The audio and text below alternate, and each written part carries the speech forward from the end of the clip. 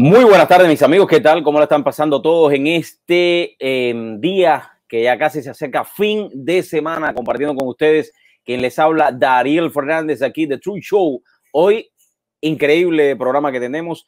Tendremos de invitado especial, precisamente desde Argentina, Edgardo. ¿Quién es Edgardo? No se lo voy a decir ahora. Seguro que no. Se lo voy a decir más tarde porque quiero que él sepa o que él sea el que hable con ustedes aquí en vivo y en directo. También estaremos hablando con Wine 41, que ellos dos, junto a mí, estamos preparando algo que espero que a la comunidad le guste muchísimo. Así que ya de antemano quiero darle las gracias precisamente a Edgardo y también a Luis por esta oportunidad de poder crear este proyecto juntos, que es una sorpresa.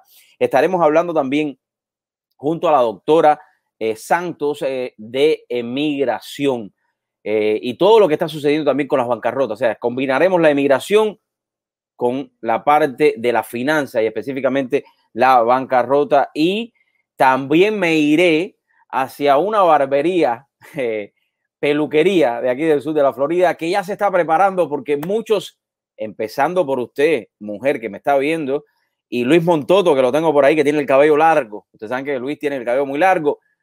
Quieren ir a arreglarse ya a la barbería aquí en el sur de la Florida, porque la próxima semana, ya gracias a Dios, usted se puede ir a cortar el pelo también.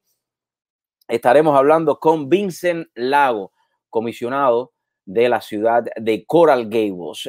Cómo se está preparando esta ciudad para poder reabrir y seguirle brindando el servicio excelente que esa comunidad necesita. Lo tendremos aquí en exclusiva compartiendo con todos nosotros. Pero ya, vamos a entrar en tema, porque aunque muchos quieren saber cuándo van a abrir las barberías, les tenemos un proyecto que queremos hablar. Vamos a hablar de historia, vamos a compartir sobre todas las cosas del buen vino. Y para eso quiero darle la bienvenida y voy a empezar por Edgardo, que los tenemos acá. Edgardo desde Argentina nos está acompañando, y también tengo a mi buen amigo Luis Montoto. Luis, buenas tardes. Buenas tardes, Edgardo, hasta Yoca. ¿Cómo usted anda? Cuénteme. Buenas tardes, ¿cómo están ustedes por ahí? Un gusto comunicarme con ustedes y un saludo a toda la comunidad de Miami, un lugar muy especial para mí. Para mí es un placer tenerlo acá y compartir con ustedes este proyecto que vamos a estar lanzando en el día de hoy para toda la comunidad. Mira, creo que Luis está un poco nervioso, pero creo que más nervioso estoy yo. Así que cuéntame, Luis, ¿cómo te sientes? Por lo que me has dicho del pelo, pero bueno, nada. Bueno, sí, es que yo me he enterado que tú estabas loco porque abrían la barbería. Sí, no, la necesidad que tengo de pelarme es mucha, pero bueno, oye, nada, gracias por tenernos aquí, a Edgardo y a mí. Y pues como tú bien dices, aquí lo interesante va a ser hablar de los vinos de Edgardo y cómo los vamos a representar, digamos, ¿no? De una manera u otra en el mercado de Miami, qué estamos haciendo, qué vamos a hacer. Pero bueno, yo creo que las preguntas las tendrás tú y seguimos la pauta que tú vayas marcando, ¿eh? No, yo creo que los que saben de vino aquí, empezando Edgardo y terminando por Luis, Dariel va a aprender mucho de ustedes en este nuevo adventure, podemos decir de esta manera. Pero quiero empezar ya con Edgardo, ¿no? A calentar motores. Edgardo, no te dé pena interrumpirme porque yo no hablo. Si no, usted no va a poder hablar. Así que cuéntenos un poco, Edgardo. Y ya voy a darle la palabra, pero a la misma vez quiero compartir con los tres la página de 7 Fincas. Háblame de este viñero, Edgardo, cuéntame los inicios.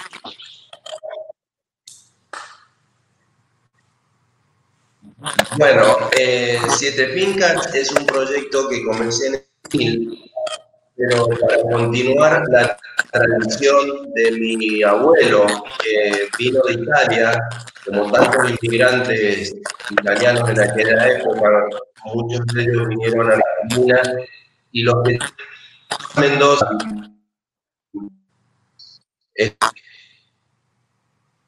Estamos teniendo un poquitico de problema con la comunicación, pero vamos a tratar de seguir.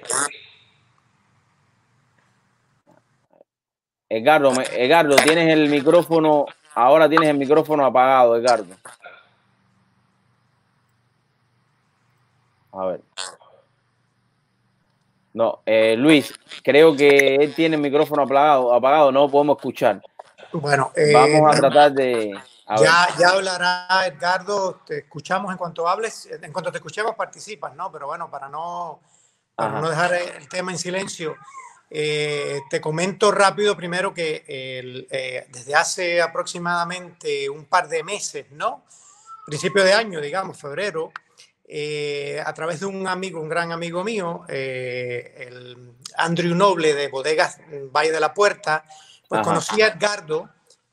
Como tú bien sabes, y muchos de tus radio oyentes, de tus oyentes, Wine 41 es un negocio retail de vinos aquí. Nosotros somos un concepto boutique que nos dedicamos a ofrecer a nuestros clientes un servicio concierge.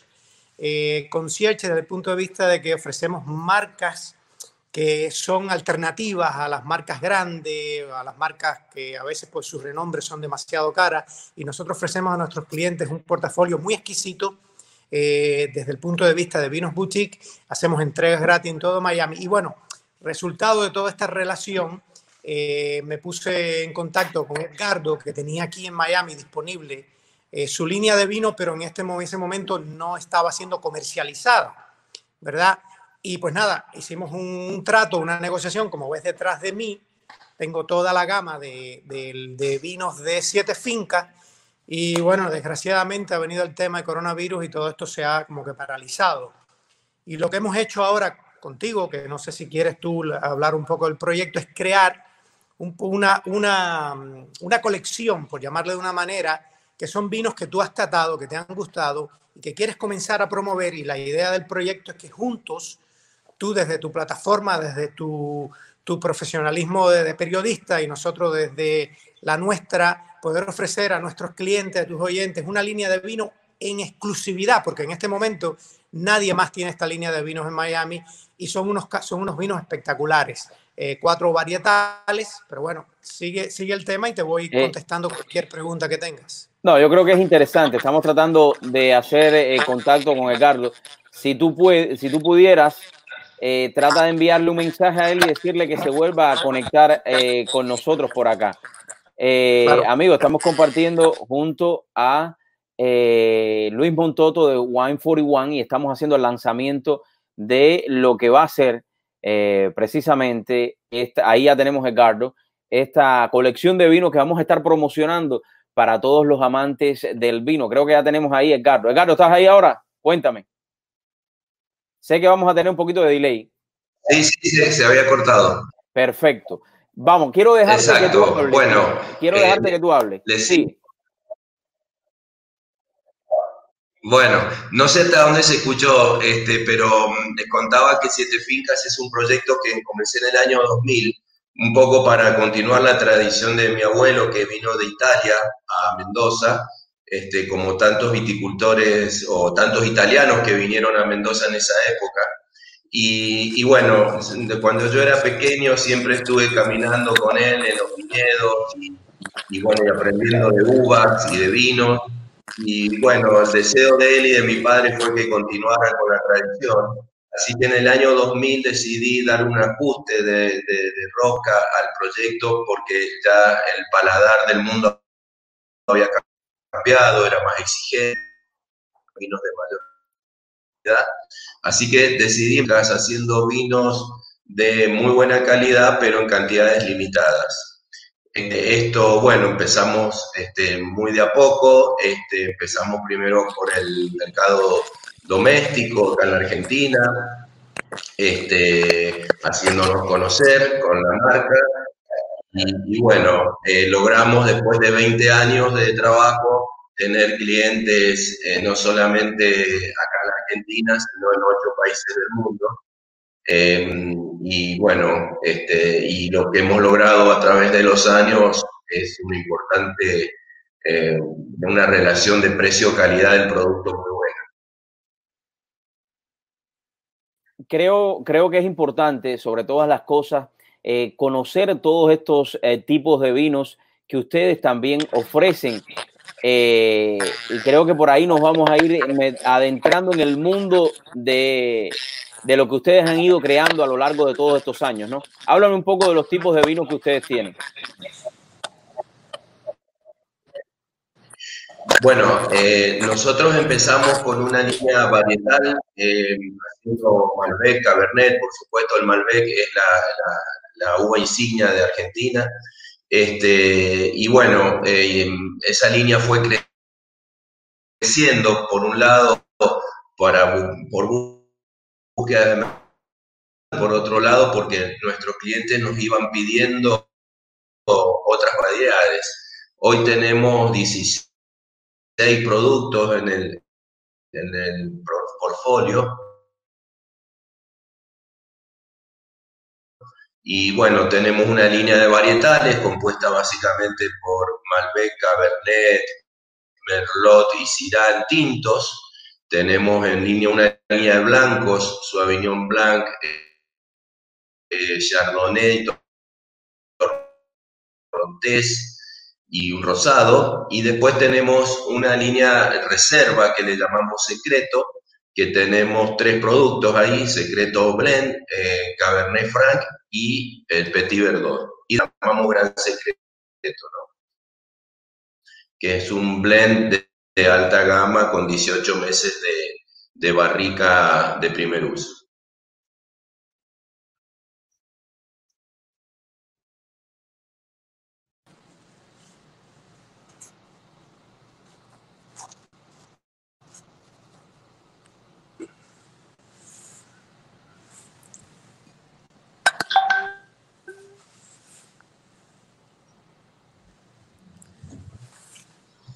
Ariel, no se oye, no se te oye.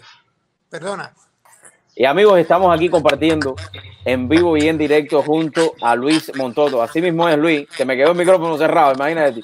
Y Edgardo, quien nos está aquí compartiendo con nosotros directamente desde Argentina. Luis, no sé si tienes algo que, en lo que vamos entrando ya en las preguntas, que quieras compartir con nosotros. No, bueno, qué lástima que a veces las conexiones, desgraciadamente, no podemos controlar.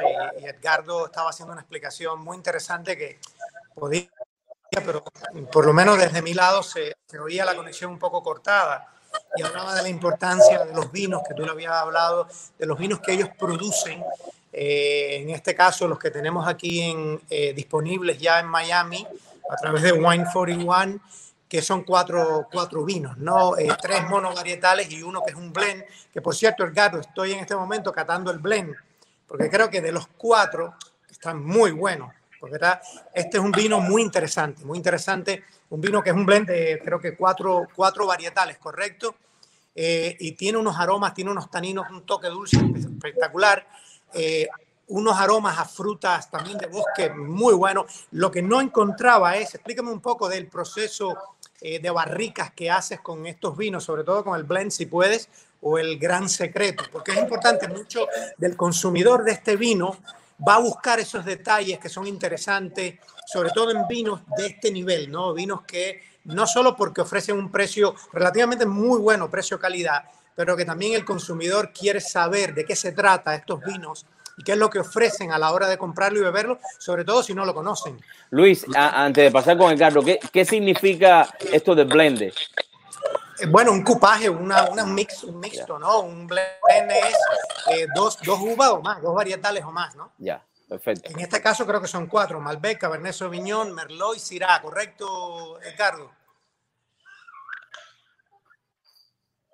Así es, así es. Y bueno, esto es, yo muchas veces comparo el blend con la selección de un equipo de fútbol, ¿no? Porque se eligen los mejores jugadores para que integren un equipo. Y esto es lo que pasa con un blend, o sea, se eligen las mejores varietales y cada uno le aporta algo a ese vino final que es un blend, ¿no?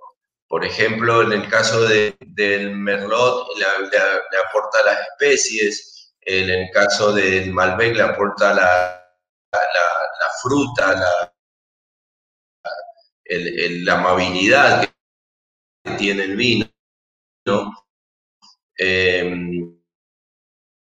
El Cabernet Sauvignon lo vimos muy bien porque era un vino que tenía muy buen cuerpo. Esto nosotros, antes de llevar la botella al blend, probamos cada vino por separado y es muy interesante cómo se va armando el blend y cómo van jugando los distintos, las distintas variedades, ¿no?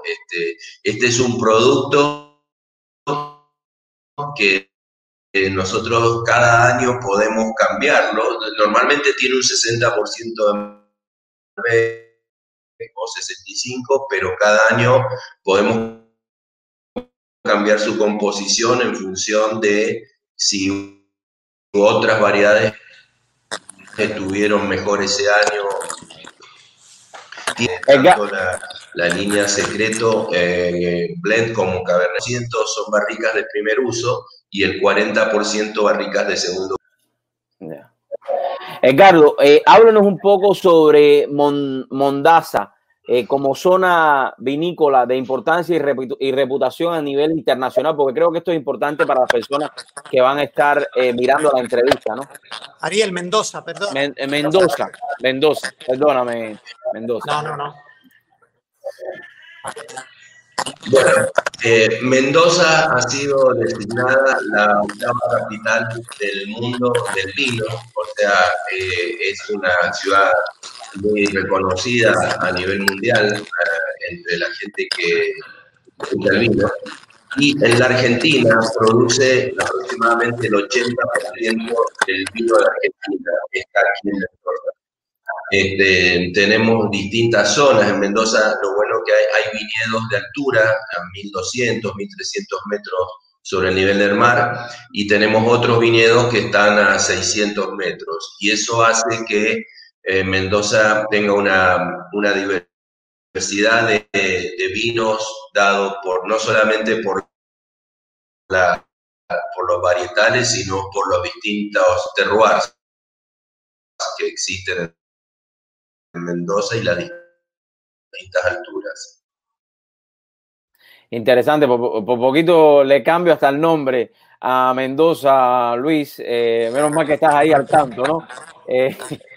Por poquito le cambio el nombre a Mendoza. Es interesante la historia de los vinos, ¿no? Y Luis, te apago el micrófono cada rato porque siento un audio ahí que me está molestando, parece, no sé, pero bueno.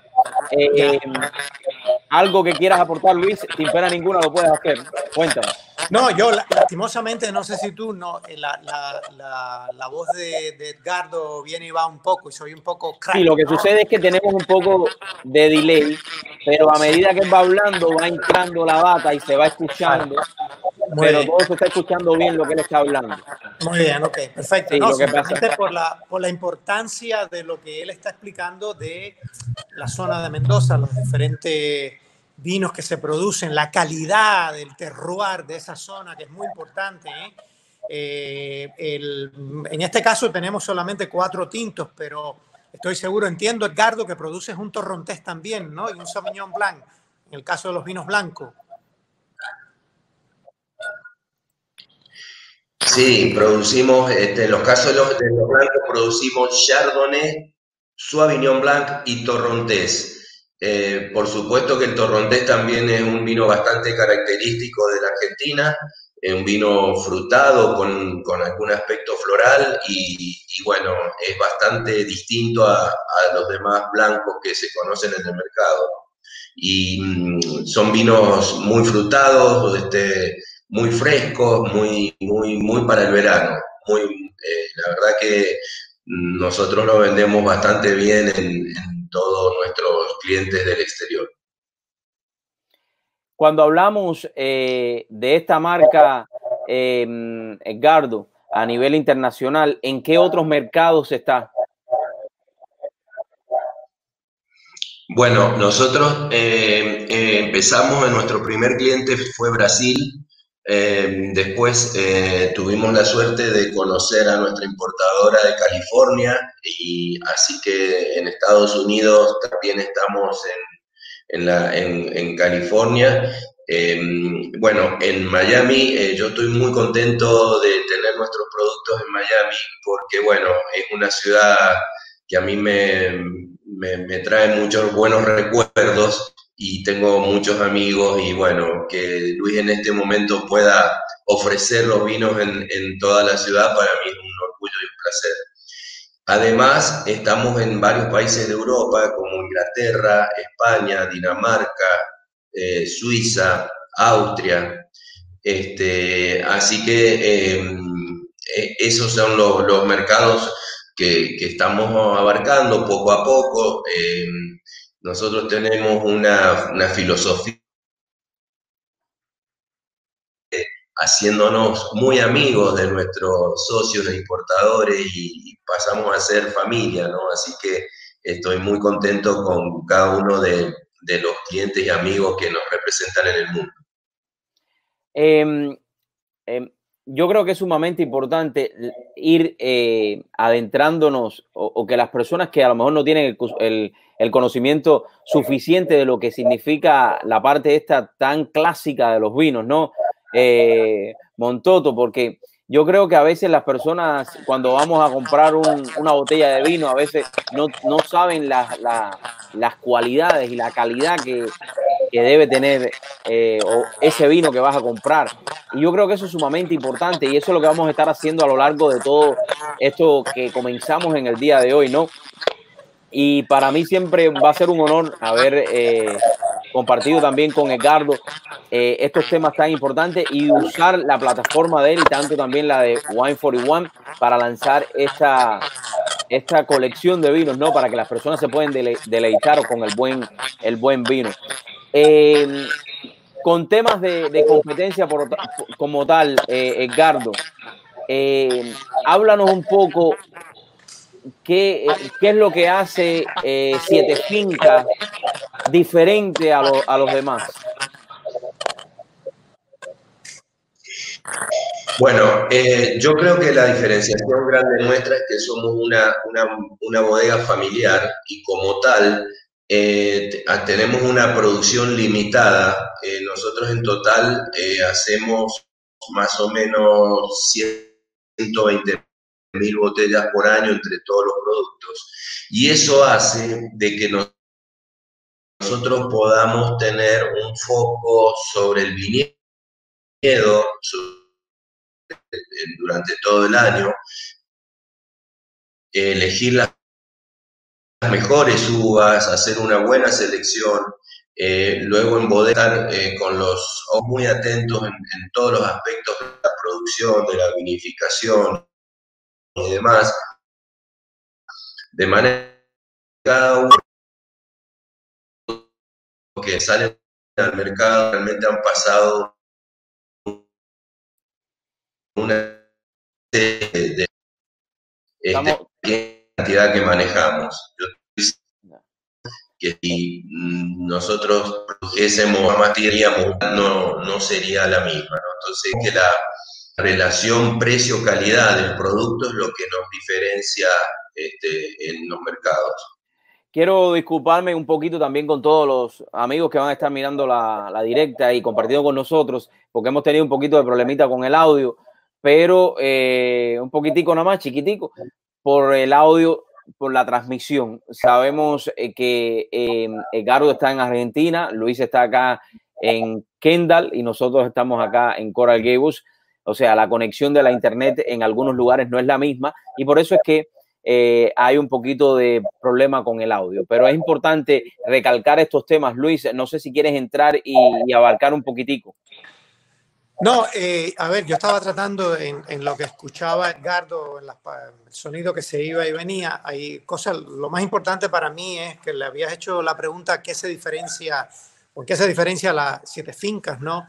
Y por lo que pude escuchar un poco, Edgardo decía de una producción pequeña, la bodega familiar, eso es muy importante, ¿eh? Claro. Porque cuando tú tienes un negocio familiar, tú le pones la vida, el corazón, cada uno de los que trabaja en la bodega y eso tú lo percibes en la calidad del vino, pero también cuando hablas con Edgardo, con el dueño de la bodega, con el enólogo, hay una especie de elemento importante que va con el alma que ellos le han puesto al negocio. Pero además de eso, fíjate también que creo, si no me equivoco, hablabas, Edgardo, de una producción de 120, 125 mil botellas, ¿correcto? Es así, al año. Al año. Entonces, exacto. Dariel, Entre todos los productos. Claro, imagínate, Dariel, eso es una producción muy pequeña. ¿Qué significa esto? Que al ser una producción pequeña, la calidad. Vamos a ponerlo de esta manera, pues tienes más tiempo para dedicarle a la calidad de ese vino, de ese producto. Y yo creo que eso es lo que, para mí, desde nuestra plataforma Wine 41, para mí eso es muy importante, porque nosotros, la credibilidad nuestra es la credibilidad del productor, de la bodega, de Edgardo, de su vino, y hablamos el mismo idioma cuando enviamos el mensaje de la calidad del producto y lo que ofrece esta botella de vino, ¿no? Y eso es muy importante porque el cariño que se le da a la producción de cada botella es muy especial. Igual manera, el cariño que nosotros le damos a nuestros clientes cuando le ofrecemos un vino está nuestra reputación, nuestra palabra, ¿verdad? Cuando decimos, este vino es de tal calidad, es porque sabemos, conocemos, no solo que hemos catado el vino, pero tenemos esta comunicación con la bodega y sabemos de dónde viene, claro, ¿no? Y esto es muy importante desde la plataforma o desde la proyección de vinos boutique que ofrecemos a nuestros clientes, calidad que pueden confiar en nuestros vinos y en lo que ofrecemos. Y ahí yo creo que está la diferencia no solo de Edgardo y de la bodega, Dariel, pero de nosotros también como retail aquí en Miami, que nos diferenciamos por eso, por la calidad, por el servicio boutique, por la entrega a nuestros clientes. Y yo creo que nos damos la mano en este proyecto porque hablamos el mismo idioma. Así mismo es, yo creo que eso es fundamental. Luis, quiero que un poquito, y tú y Edgardo, entremos ya a hablar de estos, de esta exclusividad, de estos 4 vinos que vamos a estar ofreciendo específicamente en estos tipos de paquetes. Y te lo voy a dejar a ti, porque tú conoces un poco más también, a usted, Edgardo, a mí, que hables un poco. Y me vas pidiendo los vinos y yo los voy poniendo acá también. Te voy a sacar una copita ahora para probar que tengo aquí. Ah, muy bien. Pues yo también, ¿eh? Yo tengo aquí el blend. A ver, hablamos de 4 vinos, un Cabernet Sauvignon, el blend, que es Malbec, Cabernet Sauvignon, Syrah y Merlot. Tiene un Cabernet Franc y no sé si cuáles, no veo bien cuál es el que tiene. Aquí tengo Cabernet Sauvignon. El Cabernet Sauvignon, perfecto. Mira a ver si encuentras entonces el blend que está por ahí. Levanta. Aquí está. Uno de esos, el blend. Además de que, a ver, no sé si puedes ver aquí, la calidad de botella y de etiqueta.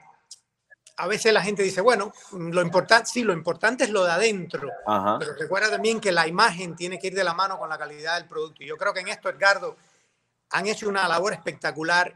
Argentina, en mi opinión, se luce en la calidad de etiqueta y de presentaciones que tiene. Creo que para mí, de los vinos del mundo, Argentina es quien hace el mejor trabajo de presentación, de imagen, de modernismo, de claridad, de mensaje. Y además, bueno, la calidad de botella que tiene, pero el producto como tal, todo se da a la mano, ¿no? Entonces, mira la presentación, que creo que también la ves acá, y el Cabernet Franc, que tiene una etiqueta azul, pero la cápsula es azul. A ver, si la tienes ahí, la puedes mostrar, que te voy a sacar a ti. A ver, dime. Ahí está. Mira acá, la etiqueta, bueno, la etiqueta es igual, dice el varietal, la explicación del vino, y este tiene una cápsula, un azul Prusia, algo así. Que por cierto, un Cabernet Franc muy interesante, y ya podremos hablar de la calidad del producto en otro momento. Y para terminar, el cuarto vino es el gran secreto, que ahí sí me gustaría que Edgardo pues diga por qué es lo que buscaban en presentar un vino de esta calidad, de este calibre, la elaboración, qué tiempo en barrica, y eso es muy importante que lo escuchemos de ti, Edgardo. A ver, Edgardo, cuéntanos usted un poco.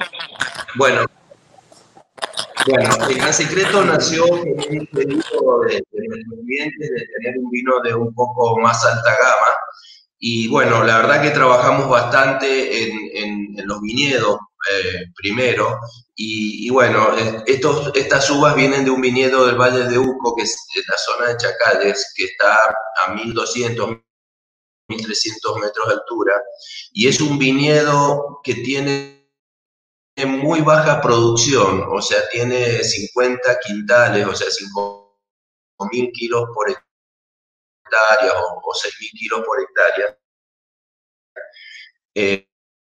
Para que sepan, una producción de los demás vinos están en los 100 quintales, ¿no? Esto hace que las uvas estén más concentradas y que tengan unas propiedades, que conserven el color, conserven los taninos, el cuerpo. Al estar más concentrado, bueno, es un vino de otra calidad, ¿no es cierto? Y luego tiene un proceso de vinificación tradicional, pero pasa a 18 meses en barrica y eso hace que lo termine de amalgamar, de dar mayor vida. Ese es un vino que tranquilamente puede estar 10 años en la botella y va a seguir siendo un vino de calidad. Obviamente en ese vino solo producimos 4.000 botellas por año, ¿no? O sea, un vino muy exclusivo que bueno, obviamente que las vendemos a todas y hay gente que queda esperando a la próxima producción. ¿Qué tiempo se demora en producir este tipo específico de vino, Edgardo?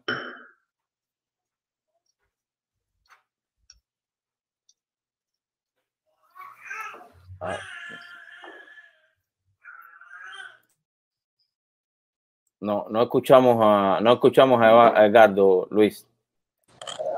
No escuchamos a Edgardo, Luis. Hemos perdido como un poco del audio. Ahí va.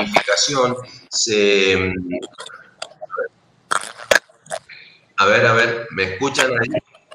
Sí, ahora sí. Continúe usted, que hay un poquito de delay, pero no importa. Continúe usted, Edgardo. ¿Me escuchan ahora? Sí. Bueno, les decía que una vez terminado el proceso de vinificación, eso va a barrica durante 18 meses. Luego se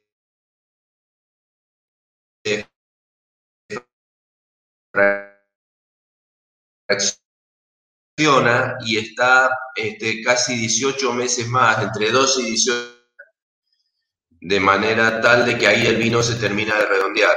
Con lo cual es un vino que desde que se cosechó hasta que sale a la venta pasan casi 3 años, ¿no? 2 años y medio. Ya, interesante.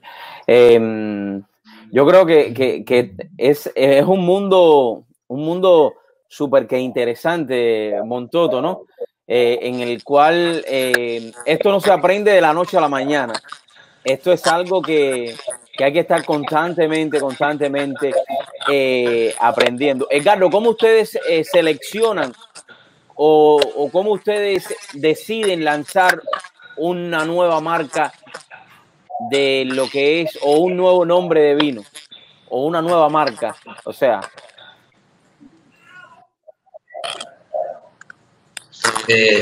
bueno, nosotros especialmente y debido a pequeñas cantidades y estamos muy cerca de nuestros clientes y los escuchamos mucho.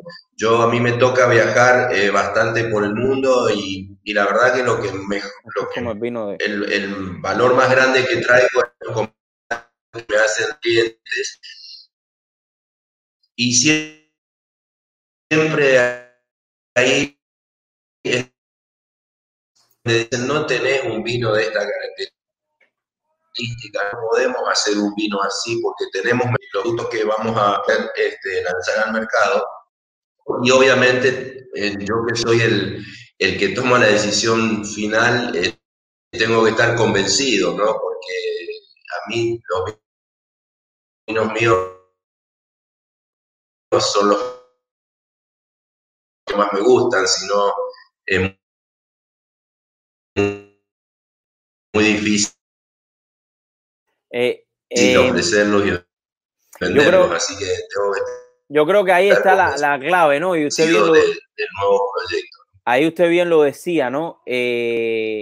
la clave no está en simplemente los vinos que a usted le guste, sino los que a las personas también le pueden gustar, ¿no, Luis? Yo creo que eso es sumamente importante, ¿no? Sí, eso es clave porque el mercado en realidad, el mercado es el que dispone, ¿verdad? Me puede gustar algo y creer que es lo mejor, pero si nadie me lo compra, pues estoy perdiendo mi tiempo, ¿no?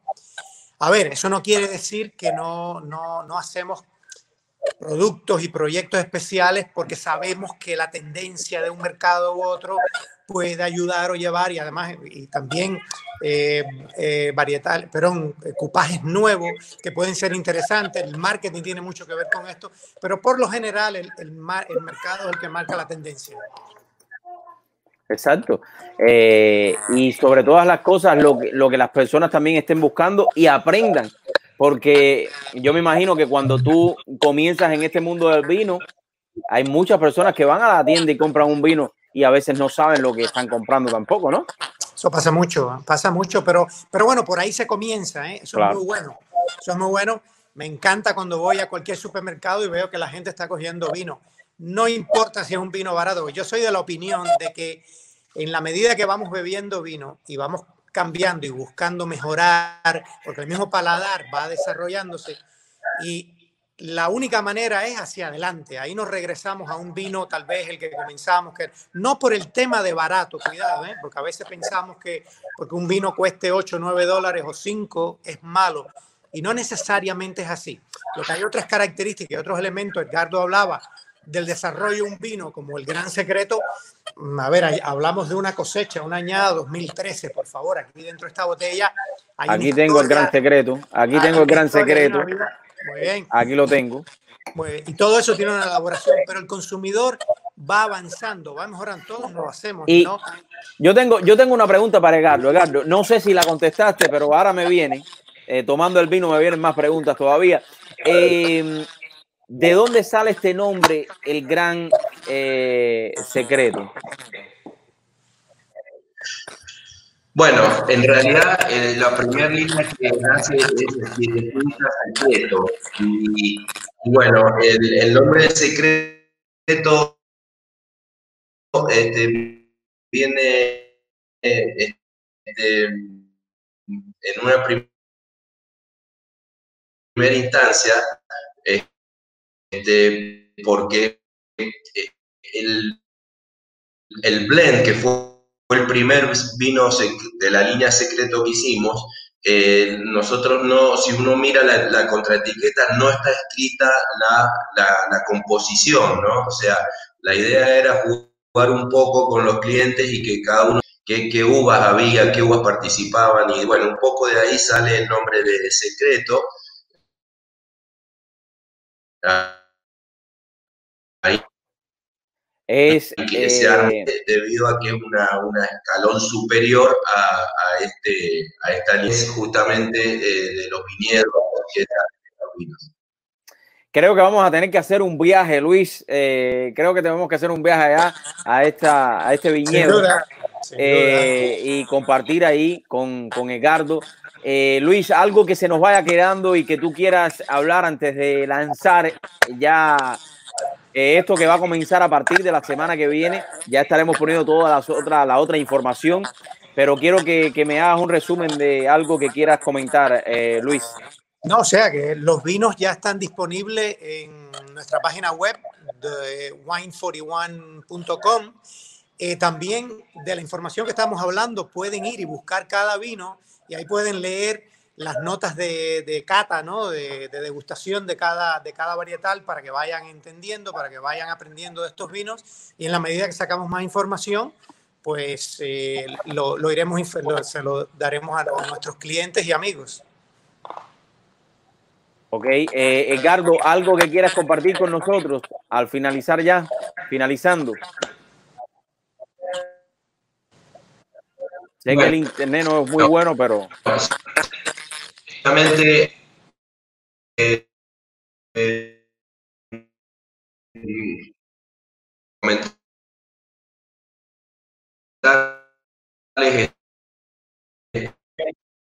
Edgardo, se escucha muy mal. No lo escuchamos bien. La felicidad. No lo escuchamos bien, Edgardo. No lo escuchamos bien. Ahí no, en lo que vamos tratando de comunicarnos con usted nuevamente, vamos a, Luis, creo que es importante que nuevamente me digas los vinos que vamos a estar,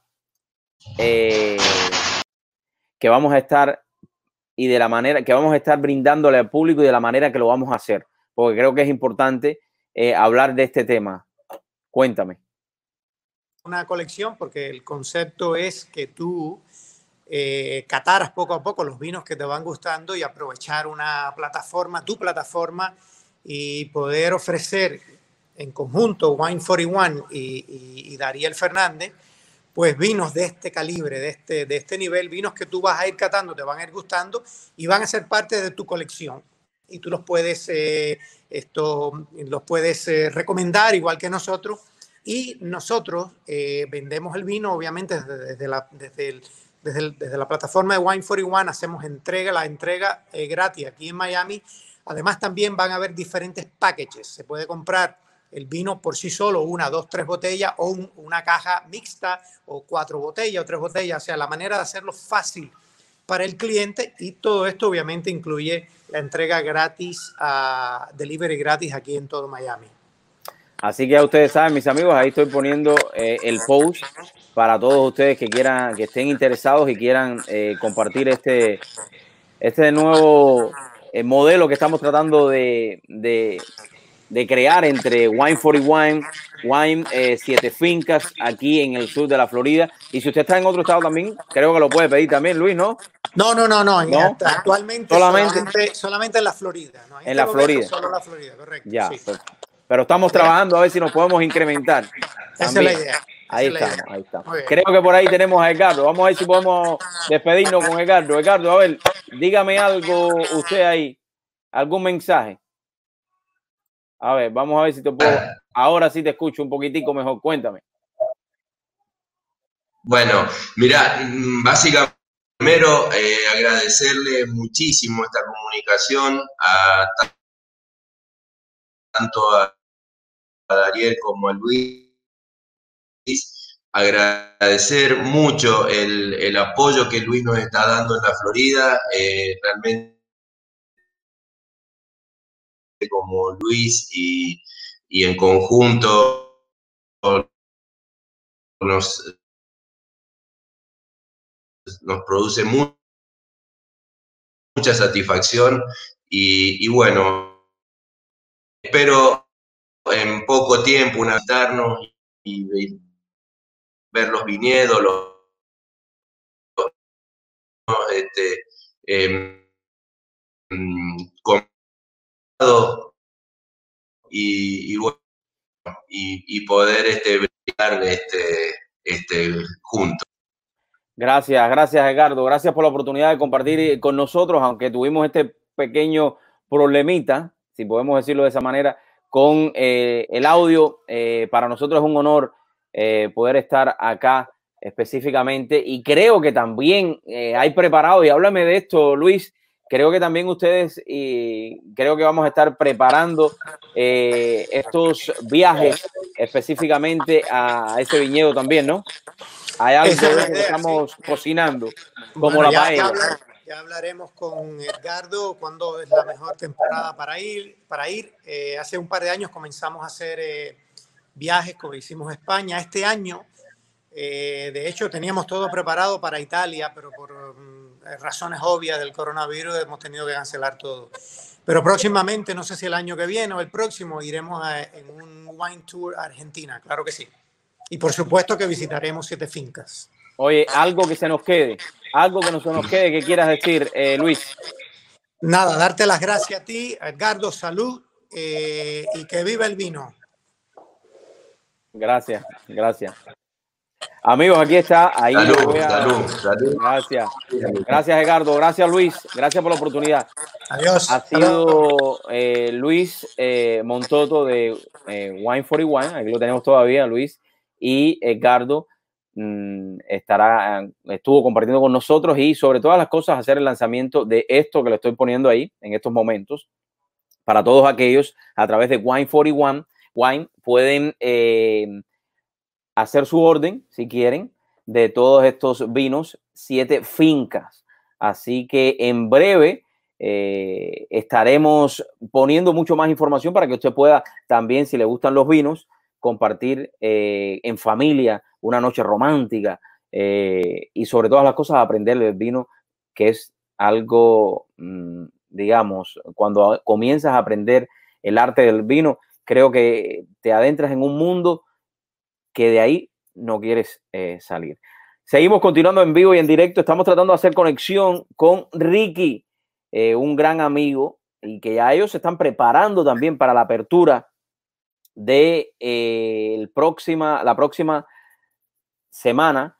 Todas las barberías y todas las peluquerías se están ya preparando para lo que va a ser esta apertura, y ya han corrido a hacer cola a las personas, filas para poder prepararse ya, hacerse el pelo. Las mujeres ya, a veces las mujeres están que no pueden ni salir o no quieren ni salir en cámara porque tienen pena, porque tienen el pelo sin pintar, pero bueno, ya a través de todo lo que está sucediendo en esta semana, en la próxima semana, el condado se prepara para abrir sus puertas con precauciones, claro está, es importante. Así que ya le enviamos el link para que mi queridísimo Ricky me está llamando. Ricky, no me llames por el teléfono, te estoy enviando el link te lo estoy enviando para que Ricky me llama por teléfono, para que entres con nosotros a través del show. En breve estaré junto a la doctora Santos hablando de temas importantísimos, temas que usted y yo necesitamos, y me refiero a la economía. ¿Quién de nosotros no ha sido afectado en estos momentos por la economía? Cuénteme usted, dígame esa. Eso estaremos hablando con ella. También estaremos junto al Vice Mayor de la ciudad de Coral Gables, Vicent Lago, quien estará hablándonos un poco de cómo se está preparando esa ciudad para salir de esta cuarentena. Y quiero ver si mi amigo Ricky específicamente puede entrar con nosotros. No sé si estará aquí. Déjeme ver, lo estoy buscando, pero es que la tecnología a veces, él no es muy bueno con la tecnología, pero aquí estamos. En el día de ayer, los titulares de todas las noticias, en lo que va entrando Ricky, los titulares de todas las noticias en el día de ayer fueron, en el caso de Cuba, cómo el régimen totalitario de La Habana tuvo el descaro de pedirle a los cubanos que ya están pasando necesidad, que donen dinero. Y yo me pregunto, y quisiera compartir con ustedes, si quieren entrar conmigo, voy a poner el link ahí. ¿Qué ustedes creen? Ahí está el link. Para el que quiera compartir y entrar con nosotros lo puede hacer. ¿Qué ustedes creen de este gobierno que se ha cansado por más de 60 años aplastar al pueblo cubano en todos los sentidos de la palabra, y que ahora, porque no tiene dinero, quiere pedir dinero a los mismos a los cuales ellos les han quitado todo? Así que quiero escuchar su opinión. Pueden entrar a través del link y ahí compartimos en vivo, porque creo que es importante. A veces las personas no conocen o se dejan llevar, y eso sucede en diferentes países del mundo, donde la opinión sobre ese gobierno totalitario de La Habana es tal que piensan de que es un gobierno normal, y no, es una dictadura. Es una dictadura que realmente se ha cansado de, hasta cierto punto, de acabar con la vida de millones y millones de cubanos, para que hoy, 2020, esté pidiéndole dinero a esas personas. No voy a mencionar su nombre, porque para mí él no es presidente. Simplemente fue un puesto a dedo, como dice nuestro colega Otaola. Así que creo que ya tengo a Ricky. Ricky, pero no te estoy viendo. Déjame ver si te tengo ahí. Ricky, ¿estás por ahí, Ricky? ¿A dónde está la cámara? No te veo, Ricky, no te veo. No te estoy viendo, Ricky. A ver. ¿Qué cosa? Aquí tenemos a Ricky. Espérate que estoy en eso. Ahora, oye, ahí sí te veo ahora. Increíble, Ricky. Ahí veo también que tienes el Haití Guy ahí. Trajiste a todo el mundo, toda la fuerza. O sea, si nosotros vamos a arrancar ya, si vamos a arrancar ya la próxima semana, hay que estar con todos los hierros. Haití, de todo. Ricky, cuéntame, ¿cómo están estas dos localidades aquí en el sur de la Florida? En Coral Gables, the beautiful of Coral Gables. Cuéntame, ¿cómo Dariel, se están preparando? Si me permite, voy a empezar a hablar en inglés porque para mí... English. Okay, tell me in English, okay? Let me practice my English. And then I'll speak in Spanish. But the Well-Groomed Gentleman and the Salon Beauty Bar, we've been working very hard to get ready for the opening. And I think that our customers are going to be very happy once they see our location. We've completely disinfected our 2 salons. We have upgraded the Well-Groomed Gentleman in many areas. We got a new front desk. We've changed the head wash stations. We've done everything, getting ready so our customers, our clients, and our members come back full blown. Now, you know that we have restrictions. Nada más que nos permiten 50% en este momento de los barberos. Así que vamos a empezar entre 6 barberos aquí y 4 barberos en el salón. Y vamos a tener 2 personas en el spa. Ya tenemos muchos de los clientes ya haciendo appointments online y también estamos llamando a todos los clientes. I received a call yesterday from a beautiful lady that say, hey, hello, Dariel, we are ready for you. So if you wanted to make an appointment, you can call also. I can make an appointment for you right now. That's exactly correct. Desde ayer recibí llamadas ya. Porque estamos tratando de ser proactivos. Estamos proactivos con nuestros clientes, dejarnos saber que estamos abriendo, ya la página web lo dice y ya estamos ya para atrás en business. Yo creo que esto es importante, ¿no? Ahí estoy poniendo la página web de ustedes. Gracias. Para que las personas puedan... Esto no es una barbería, mis amigos. Esto es un centro de belleza. Miren, Ricky, cómo está. Ricky, ¿te has dejado el candadito o eso por la cuarentena? Me lo dejé por la cuarentena. Ah, por la cuarentena. Con 2 locations, pero es importante que usted llame antes para poder hacer su cita. Porque si usted no llama, Ricky, no hay appointment. Si no tiene el appointment, no puede entrar. No puedes entrar. No puedes entrar si no tienes appointments. Esa es una de las regulaciones del gobierno and we will adhere to that 100%. Y para las mujeres, porque las mujeres sé que están desesperadas por ir a hacerse el pelo en la otra location que ustedes tienen. Sí, las mujeres también en nuestro salón tenemos 3 estilistas que arriendan los asientos, Dariel.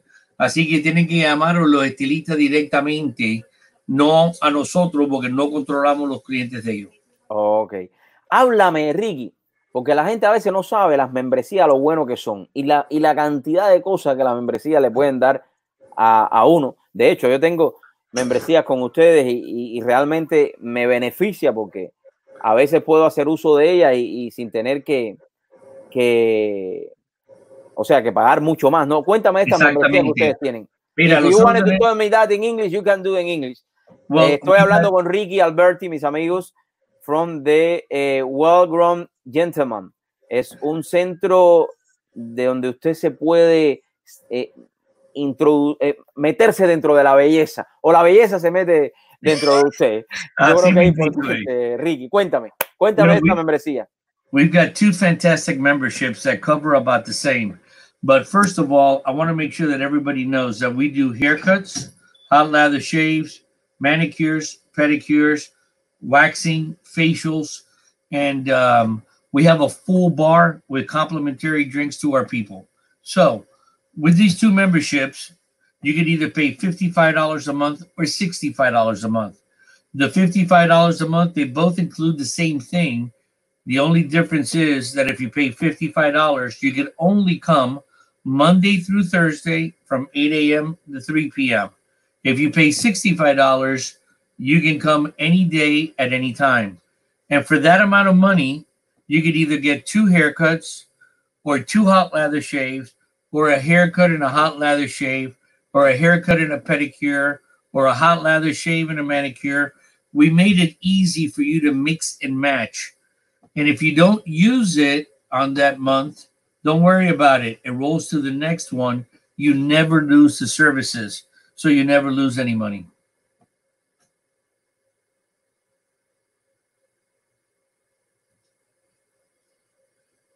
Dariel, you there?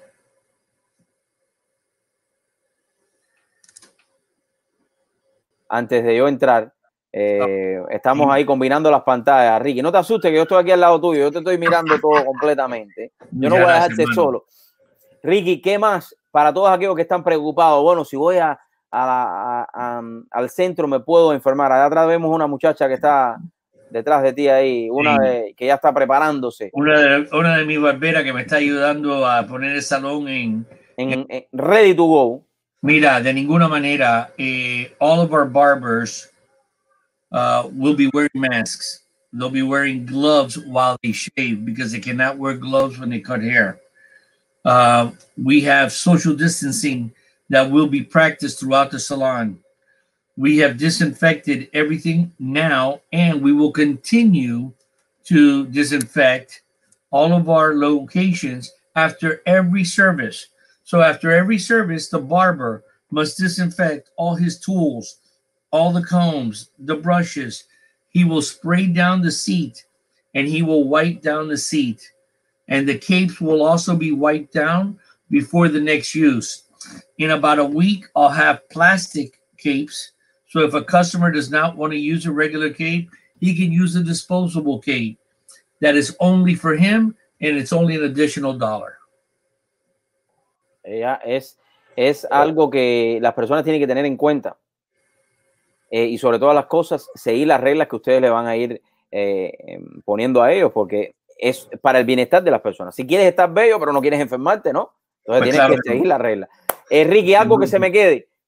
Ya la ciudad de Coraqueo está ready para recibirlos a todos ustedes ahí con estas dos localidades y sobre todas las cosas, la membresía que usted la puede tener también. Well Grown Gentleman. Todos los barberos están ahí esperando ya para usted. Este lunes, ¿no? Empezamos. Este lunes 18, y tú sabes, Dariel, por eso nosotros, los mejores barberos de Miami. No, eso lo sé yo. Eso no me lo tienes que decir.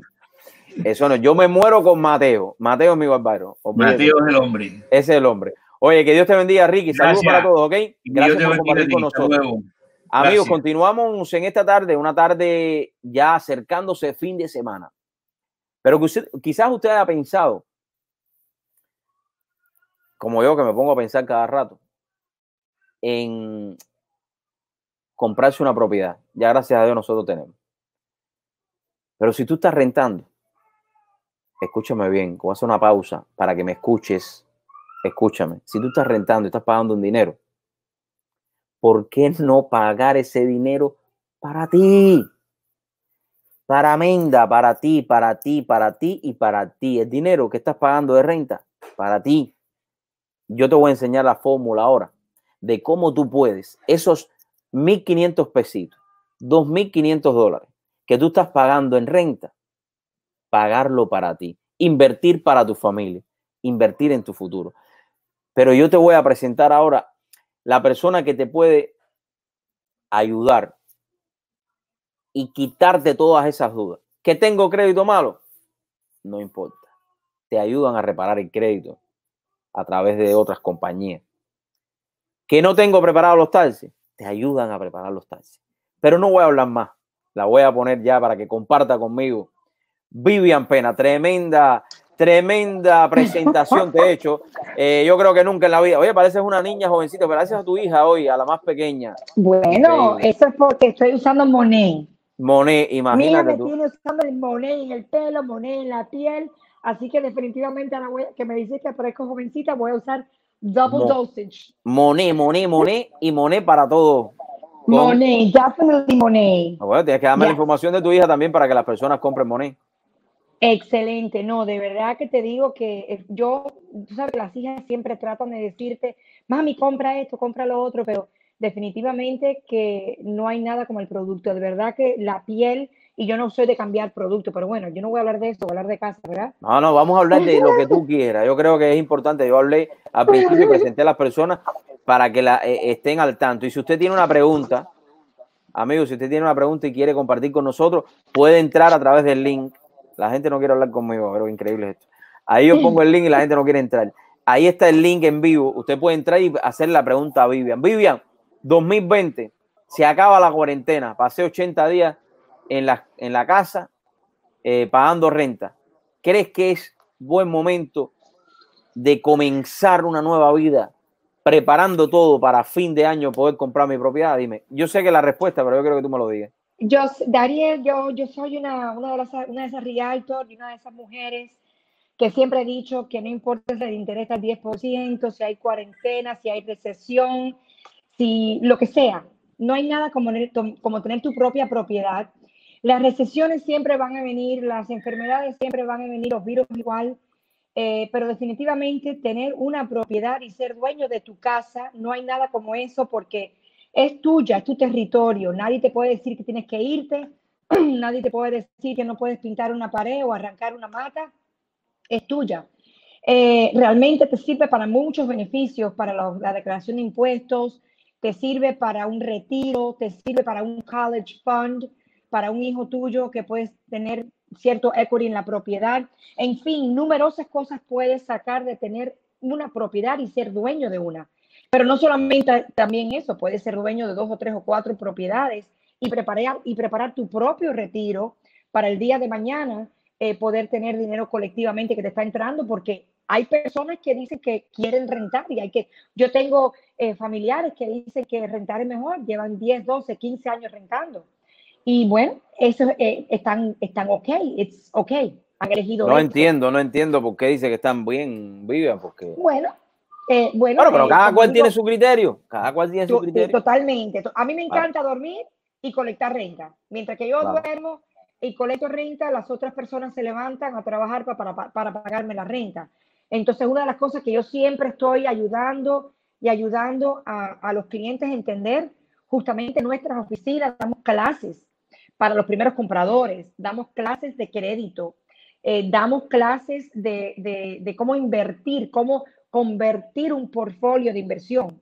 Nuestro broker enseña a los realtors y enseña a los clientes a cómo ser propietario, pero no solamente de una casa, sino de varias. Yo creo que es importante, Vivian. Vamos a estar hablando un poquitico contigo. Yo sé que tú vas a un meeting ahorita, pero yo cuando estábamos hablando ayer para esta entrevista, te decía que quería hablar de 2 temas. Queríamos hablar de Tower Team Realty, que es la compañía a la cual tú estás asociada, pero queríamos hablar también de Tower Teams, esta iniciativa que tú has tenido con tu equipo de no solamente vender propiedades, ¿no?, sino enseñar a las personas cómo hacerlo y de esto crear un negocio, que es lo más importante. Porque tú puedes vender propiedades, yo compro la propiedad, más nunca te veo, pero si tú puedes vender propiedades, aprender y crear tu propio negocio, es importante. Pero yo quiero que antes de entrar en ese tema, y tú me dices cuando te tengas aquí para un meeting, así que tú tranquila, que hoy yo tengo un programa de muchos invitados, así que tú tranquila. Me estoy tomando una copa de vino, ya viste el programa, así que yo sé que ya nada más que hablamos me dijiste, sí, ya vi que lanzaste la colección de vino para todos aquellos que quieran tomar vino. Quiero que me hables un poquitico de este proyecto de State of Aqualina. Tuve la oportunidad de ser invitado por ti ahí y te digo que Exacto. es algo fuera de lo común. Déjame decirte, es algo que cuando tú lo ves, el proyecto como que te transforma y Sí, te lleva a otro lugar. Háblame de este proyecto. Bueno, definitivamente, antes que nada, Dariel, como te dije, primeramente gracias por tenerme en el programa tuyo, pero también le quiero dar gracias al broker de la compañía, que es Edwin Reyes de Tower Team Realty, porque una de las cosas que él ha permitido en mí como persona, como mujer, como mamá soltera, es darle el crecimiento a mis alas, volar y realmente ayudar a otros poder vender real estate. Aqualina es un estilo de vida, realmente es para esa persona donde quiere tener todo en uno, porque ahí tienes los cigar bars, tiene el Wall Street Room para hacer Wall Street Stocks, tienes para jugar bolo, tienes para jugar golf, tienes para jugar soccer, tienes un teatro, tienes un sauna, tienes un gym, la playa y el servicio es fuera del planeta. Realmente en todos mis años vendiendo real estate, te digo que es una propiedad que muy pocas puedes verla como esta. Y también creo que las últimas propiedades que hay realmente a la orilla del mar, porque ya esas propiedades, ya todas, o sea, toda la propiedad que dé a la orilla del mar, ya no hay terreno para eso. So, es una exclusividad de propiedad y el servicio que adjunta todo la vivienda ahí, como te dije, un estilo de vida, es fenomenal, es diferente, es especial y es único. Para esas personas que están en Nueva York, California, que quieren venir hacia Miami y vivir aquí en Miami y tener ese estilo de vida, se los recomiendo, definitivamente. Y nosotros como Realtors en Tower Team Realty tenemos no una preferencia con ellos, pero una unión, hicimos una unión bien fuerte entre ellos y nosotros como agentes de bienes y raíces.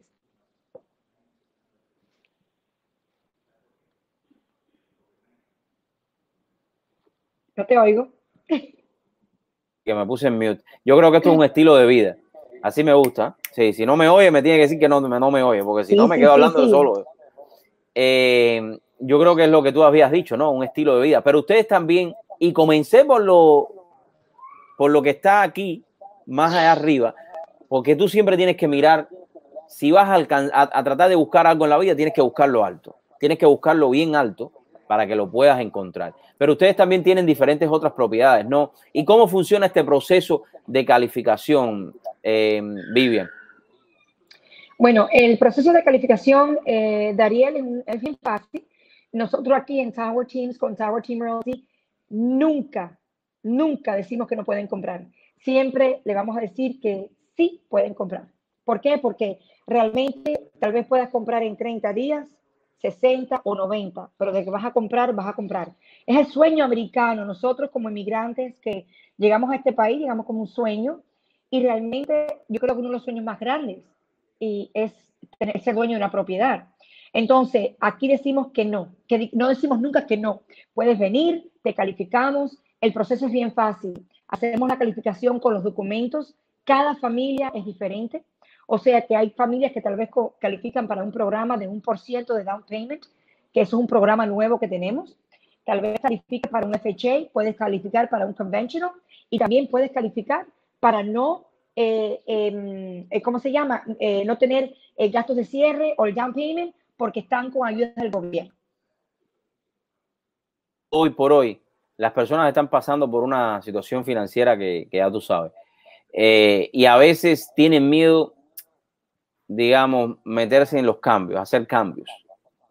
¿Tú crees que es buen momento para comprar una propiedad? Siempre es buen momento, especialmente ahora, porque toda la recesión que ha habido con el COVID-19, los intereses están por el piso. Los programas están buenos, hay buenos programas y realmente el interés de comprar con un 3%, un 2.9, un 3.2, eso nunca se ha visto. Yo llevo en esto un poquitico más de 30 años y cuando hacía mortgages, nunca las hipotecas han bajado de 3.5, 3.6, 3.4. Están como nunca en la historia del mercado. Y si tengo mal crédito, ¿cómo es que ustedes me pueden ayudar? Mal crédito, bueno, eso es un proceso. El cliente viene aquí que vamos a calificarlo. Si tiene el mal crédito, tenemos dentro de nuestras oficinas a un programa de arreglar crédito. Y no arreglar crédito como esas compañías que dicen arreglamos el crédito en 30, 60 días. Justo vía 2, el partner mío, en todo el proyecto que estamos haciendo ahora que se llama Construyendo Sueños, básicamente que es BWS, Build to Work Strategies. Él hace un asesoramiento al cliente y le explica detalladamente según el crédito que lo van a poner. Quiero, si me lo permite, Vivian, compartir, antes de pasar a Tower Teams, compartir un video que bien tú lo has dicho, que lo tengo aquí en este momento, de Aqualina. No sé si quieres que lo compartamos para que las personas vean, ¿no? Porque creo que es interesante y es lo que tú decías, ¿no? Es Es ese Definitivamente. estilo de vida. Miren esto. Dime si escuchas el audio. Es un estilo de vida, definitivamente.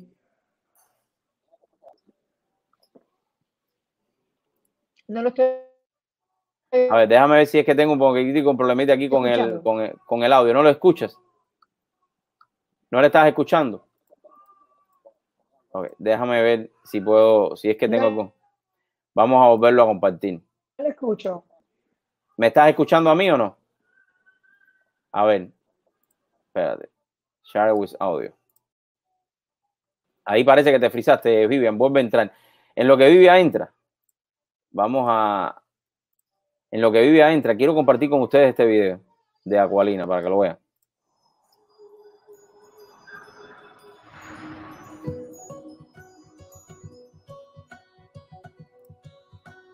Life sometimes seems like sand running through an hourglass, especially when faced with the sudden news of a devastating illness like cancer.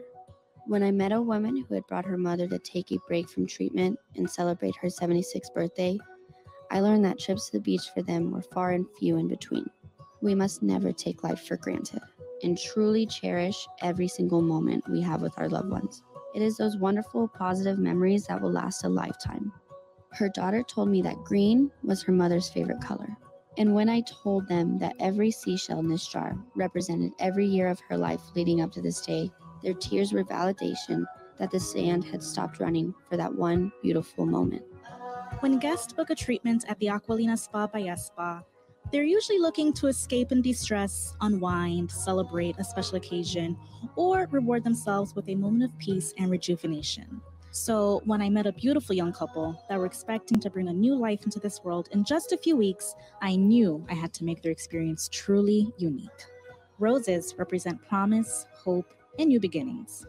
They can also represent innocence, purity, and charm. When the glowing couple walked into the candlelit room and saw the 3 hearts I had formed representing their new family, their experience was elevated from relaxing to breathtaking. When I focus on keeping the gym neat and tidy, I always think of our guests' elaborate and extensive exercise routine. It's truly fascinating.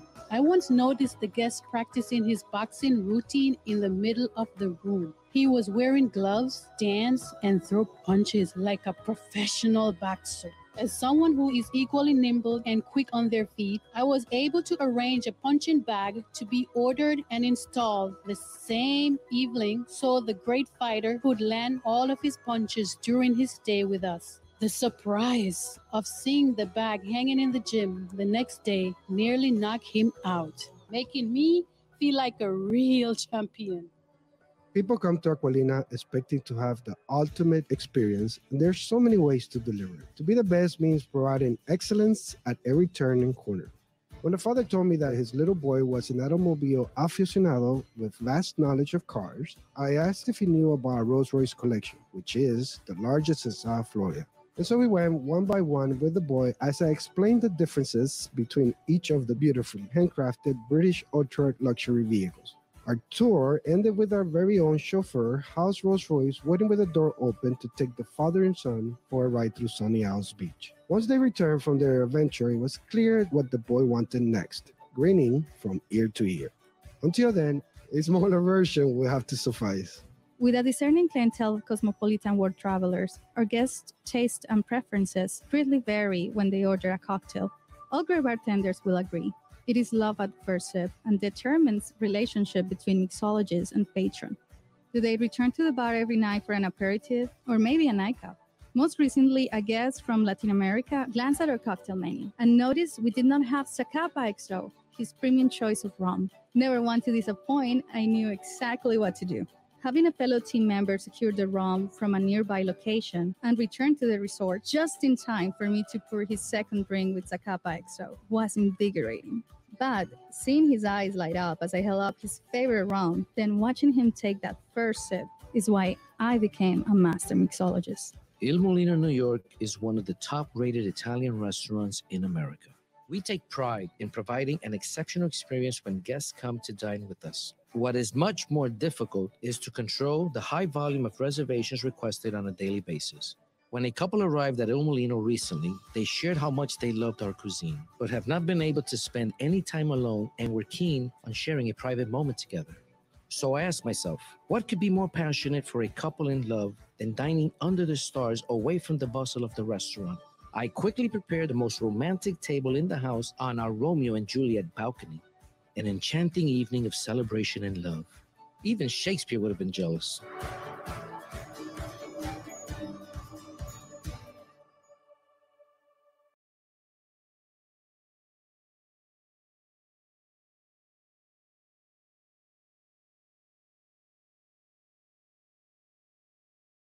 Yo los invito, es una experiencia fascinante, yo los invito para que pasen y siempre en la vida, quizás ustedes se pregunten, ¿no? ¿Pudiera yo algún día tener una propiedad como esa? Yo creo que sí. Si tú te lo propones en la vida, ¿sí? No es todo, ¿okay? La felicidad no depende de donde tú vivas, ¿no? Sino las personas que vivan contigo. Claro está, lo estoy advirtiendo para que después no digan, no, Darío está poniendo una propiedad ahí que cuesta mucho dinero. No, no, no.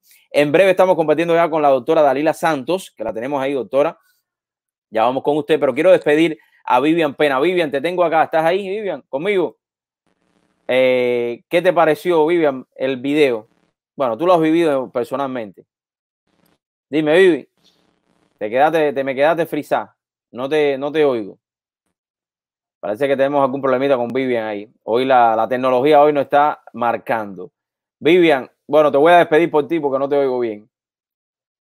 No te oigo, Vivi. Ya voy a pasar ya a un tema que es un tema real, un tema que muchos están en estos momentos pasando, valga la redundancia, y son los temas económicos.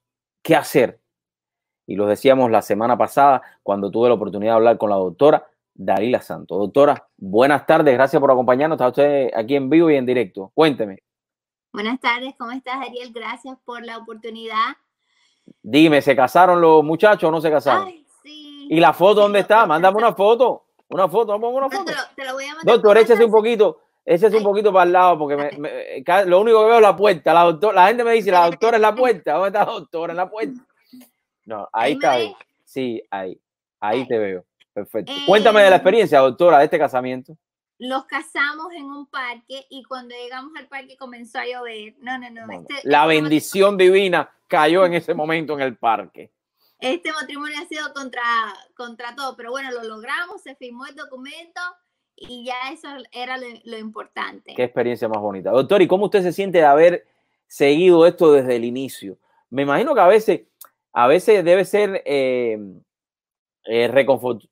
o sea, internamente usted se debe sentir muy bien.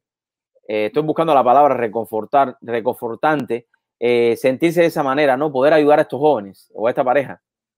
Sí, sabes que yo dije, para mí no debe ser mis hormonas de qué sé yo, pero sí me dio sentimiento poderlos haberlos casado, que llegaran este momento. Esta muchacha es de Colombia, el muchacho es de aquí, americano, y han pasado trabajo. Esto ha sido un proceso largo para que ella le dieran la visa de fiance para llegar hasta acá y enfrentarse a la situación del virus que tenemos de corona, no poder salir, la incertidumbre de no poder en realidad casarse porque no estaban dando las licencias, la corte no estaba dando la licencia para casarse, tienen un tiempo limitado para casarse bajo la visa con la que ella entró. El miedo que se le iba a vencer la visa y el problema con inmigración. Y finalmente yo ni la conocía a ella en persona porque cuando iba a venir a la oficina, cuando llegó de Colombia, comenzó lo de la crisis del virus y dijimos, no vamos a vernos por ahora. Entonces la conocí en persona por primera vez hoy y fue un momento muy bonito para ellos, pero muy, muy bonito para mí también. Es interesante. Es interesante, doctora, cómo el trabajo de usted, el trabajo de usted también influye en la vida de las personas y eso es lo que a veces me llama mucho la atención, ¿no? Pero no es solamente bancarrota, no es solamente finanzas, es también emigración, es unir a esta familia que ha estado desunida por tanto tiempo, ¿no? Sí, hemos tenido muchos casos así, pero bueno, ellos han sido los más recientes y lo que hemos tenido que hasta casarlos, la oficina los casamos. Y entonces yo les digo a la oficina, tenemos que escribir un libro, El amor en el tiempo de corona, que ha sido muy difícil para parejas, para personas que se quieren conocer por primera vez, para este tipo de visas de fianza y ese tipo de temas de inmigración ha sido difícil para personas. Y al mismo tiempo yo creo que se han dado muchas relaciones por internet y esto por el virus de corona. Yo pienso que en un futuro, en estos próximos años que vienen, van a haber muchas personas queriendo conocerse, que se conocieron principalmente por el internet porque están todo el mundo en la casa, no hay otra forma de comunicarse y entonces quieren tomar ese paso de finalmente conocerse personas una vez que esta crisis termine. Entonces yo creo que esto va a surgir eso, el amor de tiempo de corona. Es como hay una película, un libro, ¿no? El amor en tiempo de cólera. En cólera, pero el amor en tiempo de cólera. Sería bueno tratar de escribir. Doctor, a lo mejor usted se embulla, escribe algo. Bueno, también. Tú no me conoces esa fase, pero yo soy escritora. Ah, sí. Bueno, desde niña era escritora, escribí cuentos para niños. Doctora, ¿y dónde están esos cuentos? Esos cuentos los tengo yo muchos a mano de niña, yo escritos a mano. Yo escribí en Cuba, yo vine de Cuba con 14 años. Yo estuve escribiendo probablemente de los 8 a los 14 y en uno de esos años escribí un cuento que gané segundo lugar nacional en Cuba y todo. Oh my God, doctora, tenemos que hacer negocio usted y yo le publico el libro. Y cuando vienes a ver... Yo he soñado con tener todos estos cuentos y ponerlos juntos y hacer un librito pequeño y ahora con los niños probablemente lo haga. No, claro que lo vamos a hacer, doctora. Yo tengo la persona que le puede poner todo eso junto y lo lanzamos digital. Y cuando viene usted a ver, no, de verdad que sí, doctora, lo podemos hacer. Doctora, hábleme un poco de usted. Vamos a ver la entrevista de una manera diferente. ¿Quién es la doctora Santos? La parte humana de la doctora Santos. ¿Cómo usted decidió comenzar en este mundo de leyes antes de pasar a los tiempos económicos que estamos viviendo? Cuéntame. Bueno, como te dije, vine de Cuba a los 14 años. En Cuba mis padres siempre han estado en contra del gobierno y de la situación en Cuba y siempre hablaron mucho sobre esto. Entonces para mí era importante darle una voz y hablar por las personas que no pueden hablar, que no se podían defender y eso siempre ha sido algo que mis padres me han enseñado. Entonces, y eso se quedó conmigo, pero llegando aquí con 14 años sin hablar inglés, fue muy difícil pensar que yo iba a poder ser abogada. Pero seguí, mis padres me apoyaron mucho con la escuela, hice todo lo que yo podía hacer, escuché mucho a mentors, personas, consejeros de la escuela que me ayudaron a seguir los pasos que yo debía tomar para llegar hasta donde estoy y seguí esos pasos, fue lo único que hice. Yo dije, bueno, yo voy a seguir los pasos, si pasa o no pasa, vamos a ver, pero yo voy a seguir los pasos, si pasa o no pasa, yo voy a ver, me gustó eso. Exacto, y entonces yo hice cada consejo que me dieron los consejeros de la escuela, mis padres, yo lo seguí y hasta que llegó el momento que me di cuenta que sí, que mi sueño de ser abogada podía ser realidad. Entré a la escuela de leyes y aquí estoy. ¿A qué edad entró usted a la escuela de leyes? Esto es interesante. ¿A qué edad entró usted a la escuela de leyes? Yo estoy practicando por 11 años ya. 11 años ya. Y voy a cumplir 36. ¿Y llegaste a los Estados Unidos? Con 14. Con 14. O sea, que entraste a la escuela de ley ¿en qué? Fue como el 2006. ¿Pero qué edad tenía? ¿Qué edad usted tenía? No sé, 25. Fíjate me gradué con 25. No, me gradué con 25. La escuela de ley yo la hice en 2 años. ¿Y tenías un part-time? ¿Tenías un part-time donde trabajabas también? Cuando estaba en el colegio, en college, en la universidad y en la escuela de leyes, tuve part-time, siempre trabajé. Desde los 16 años. Desde que llegaste a este país empezaste a trabajar. Sí, pero nosotros vivíamos en Orlando. Ajá. Nosotros llegamos a Miami, vivimos aquí 2 o 3 meses y nos mudamos a Orlando. En Orlando, cuando llegamos, era un mundo completamente distinto, porque en Miami yo no sentí tanto el cambio de Cuba a aquí, porque todo era en español. Yo recuerdo que todo era en español. Las clases que terminé aquí en Miami fue en español. Cuando llegué a Orlando, era como si habíamos llegado a los Estados Unidos, porque todo era en inglés, no conocíamos a nadie, fue muy difícil para mí. Yo siempre me gustó la escuela y hubo un tiempo que rechacé la escuela. Yo empecé en high school en Orlando y no hablaba nada de inglés. Y fue muy difícil. ¿Usted sabe por qué yo le hago esta pregunta, doctora? Ya nosotros tenemos una relación de amistad, tenemos una relación de negocio también por muchos años, pero lo que yo siempre he visto de usted es lo mismo que he visto en el doctor que estuvo en el parto de mis 2 niñas. Jóvenes que llegan a tierras de libertad, jóvenes que llegan buscando una nueva oportunidad, ya sea porque sus padres los trajeron o no, pero que no se han quedado ahí, ¿no? Que han seguido hacia adelante para hoy por hoy tener un futuro y tener lo que usted ha logrado, tanto usted como es el caso del doctor, que ahora se me olvidó el nombre, yo para los nombres son malos. ¿Cuál es el nombre del doctor? El doctor que dio a luz a las niñas. No, el doctor que dio a luz a las niñas. Sánchez, doctor Sánchez. Es que yo tengo mi problema con los nombres. Y yo creo que eso es lo más importante, salir adelante. Sí. No quedarse de manos cruzadas. Porque a lo mejor usted tenía que trabajar, oye, pero estudiar ley en los Estados Unidos no debe ser fácil. Cuénteme esa experiencia, doctor. ¿Fue fácil estudiar ley o no? Bueno, la realidad no es que es fácil o difícil. Te cogí desprevenida, doctora, porque no te iba a hablar de esto. Sí, no es que es fácil. Yo siempre le digo esto a las personas, no, y porque las personas piensan que, ay, fuiste a la escuela de leyes, debe ser muy inteligente, no es normal, soy una persona normal, no hay que tener una inteligencia superior ni nada de eso. La realidad es el compromiso, esforzarse, comprometerte a hacer el trabajo. Tú pones el trabajo, pones las horas y lo puedes hacer. No tienes que tener una inteligencia más que otra persona, no tienes que nada del otro mundo. Yo soy una persona igual que otra cualquiera, probablemente ni tan inteligente como la mayoría. Lo único que tienes que comprometerte a trabajar fuerte, a hacer el trabajo, a dedicar las horas y lo pueden hacer. Cualquiera persona lo puede hacer. Hoy por hoy, doctora, usted tiene su oficina, su práctica. ¿Usted pensó algún día abrir la oficina, tener una oficina propia o no? En algún momento lo ¿Cómo pensé. comenzó? ¿Cómo No comenzó? A ver, ¿cómo leyes, comenzó? ¿Cómo comenzó, doctora? ¿Cómo comenzó? Cuando abrió la oficina. ¿Comenzó trabajando en alguna otra práctica o después o abrió directamente la oficina? Hábleme de esa parte porque me dejaste ahí. No, yo estaba en Orlando.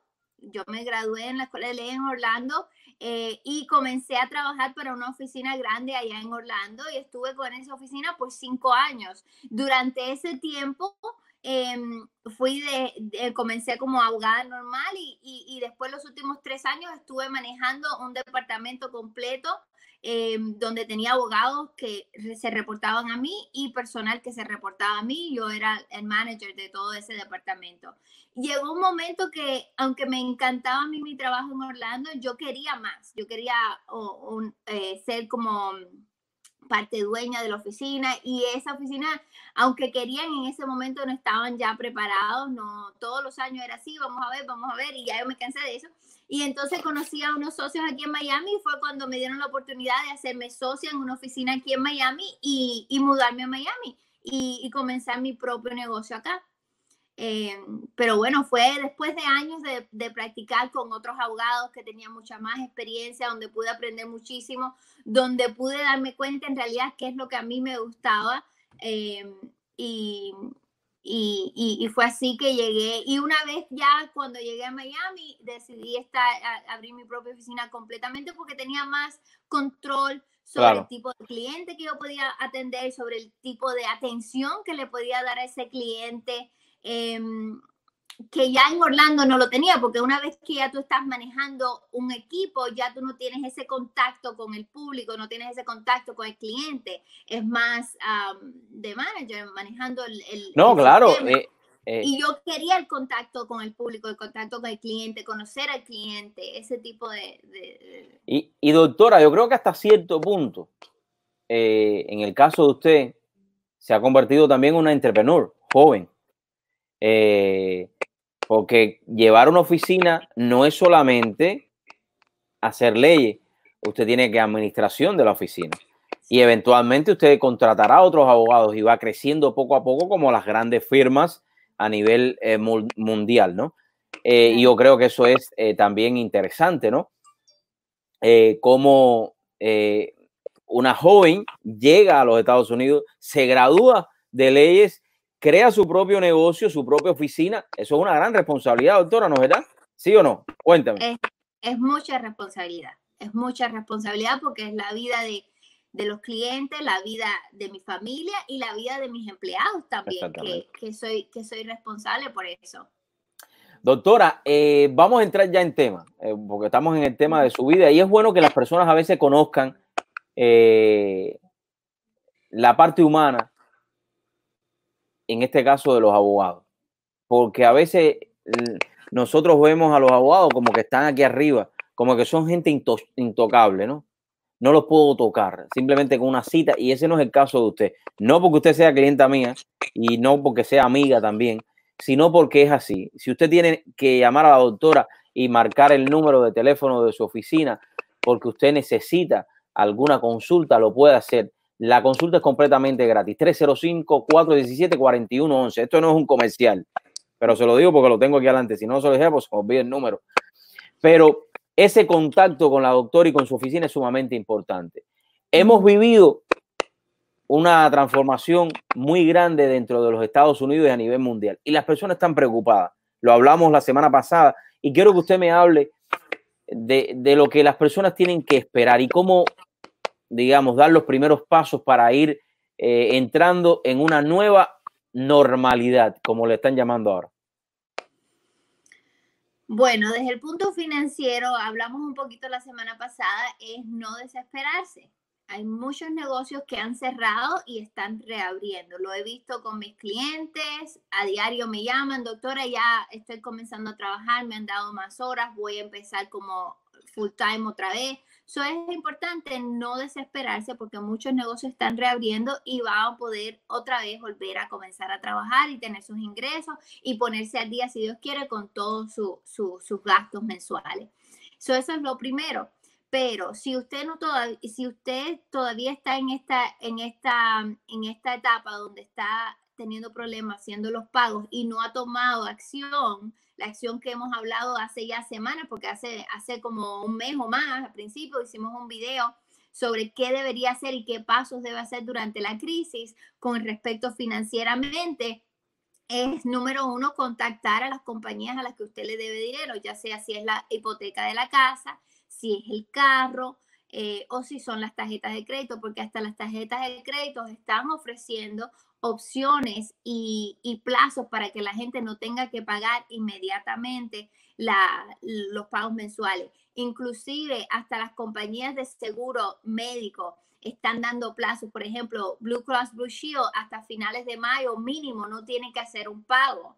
Eso es importante. Si usted no ha tomado los pasos de contactar a las compañías a las que le debe dinero, hacerlo lo antes posible. Las llamadas, si van a llamar por teléfono, va a tomar tiempo. Puede que tome hasta horas, pero es importante ponerse en contacto con las compañías a las que usted le debe dinero y aprovechar esas opciones que le están dando para por lo menos sobrepasar esta crisis y esperar que usted pueda volver a trabajar y ponerse al día. ¿Por qué es importante? Porque si esa compañía de crédito, ya sea de la hipoteca, del carro, de las tarjetas de crédito, le da a usted un plazo, entonces no los reporta al reporte de crédito, no les ponen que usted faltó a los pagos, les ayuda. En un futuro esta crisis no le afecta a su crédito. Eso es una razón muy importante. Y hablando del crédito, hay un website, no sé si lo quieres escribir ahí en tu chat, se llama annualcreditreport.com. Vamos a ponerlo. Ahí tengo el website de usted, doctora. Muy lindo que le quedó ese website, doctora. No, gracias. Increíble. Es increíble. Gracias. Un buen profesional me lo hizo. Credit, ¿cómo se llama? Credit. Annual, A-N-N-U-A-L. No, doctora, si yo no sé escribir anual a esta anual. Annualcreditreport.com. Oye, doctor, usted me maltrata. Como si yo no supiera escribir anual. Por si acaso. Aquí está. Ese website normalmente las personas lo pueden obtener su reporte de crédito gratis una vez al año. Es ese, doctora, que tengo ahí. Mire, ve, doctora, si es ese que tengo en pantalla ahora. Espérese, que ese es el de usted. Está cargando porque el internet, ese que está ahí. Ese mismo. Usted va a ¿Cómo funciona este? A ver, ¿cómo funciona esto? Esto es un website del gobierno. Es completamente gratis obtener, ahí vienen los 3 reportes de crédito, Equifax, Experian y TransUnion. Yo le doy clic aquí. Clica en ahí. Clica otra vez ahí. Vuelvo a clicar aquí. Y ahí pone su información. Que es súper simple. Y entonces una vez que llene ahí, entonces le va a decir qué reporte quiere ver y le va a decir las 3 opciones. Usted escoge uno de los reportes, puede ver los 3, pero cada vez que vaya a ver los 3 tienen que llenar. Y eso es completamente gratis, doctora. Completamente gratis. Una vez al año lo puede revisar. Pero ahora por la crisis, el gobierno ha hecho que usted puede revisar su reporte de crédito una vez cada semana, completamente gratis por los próximos 12 meses. No voten esta oportunidad.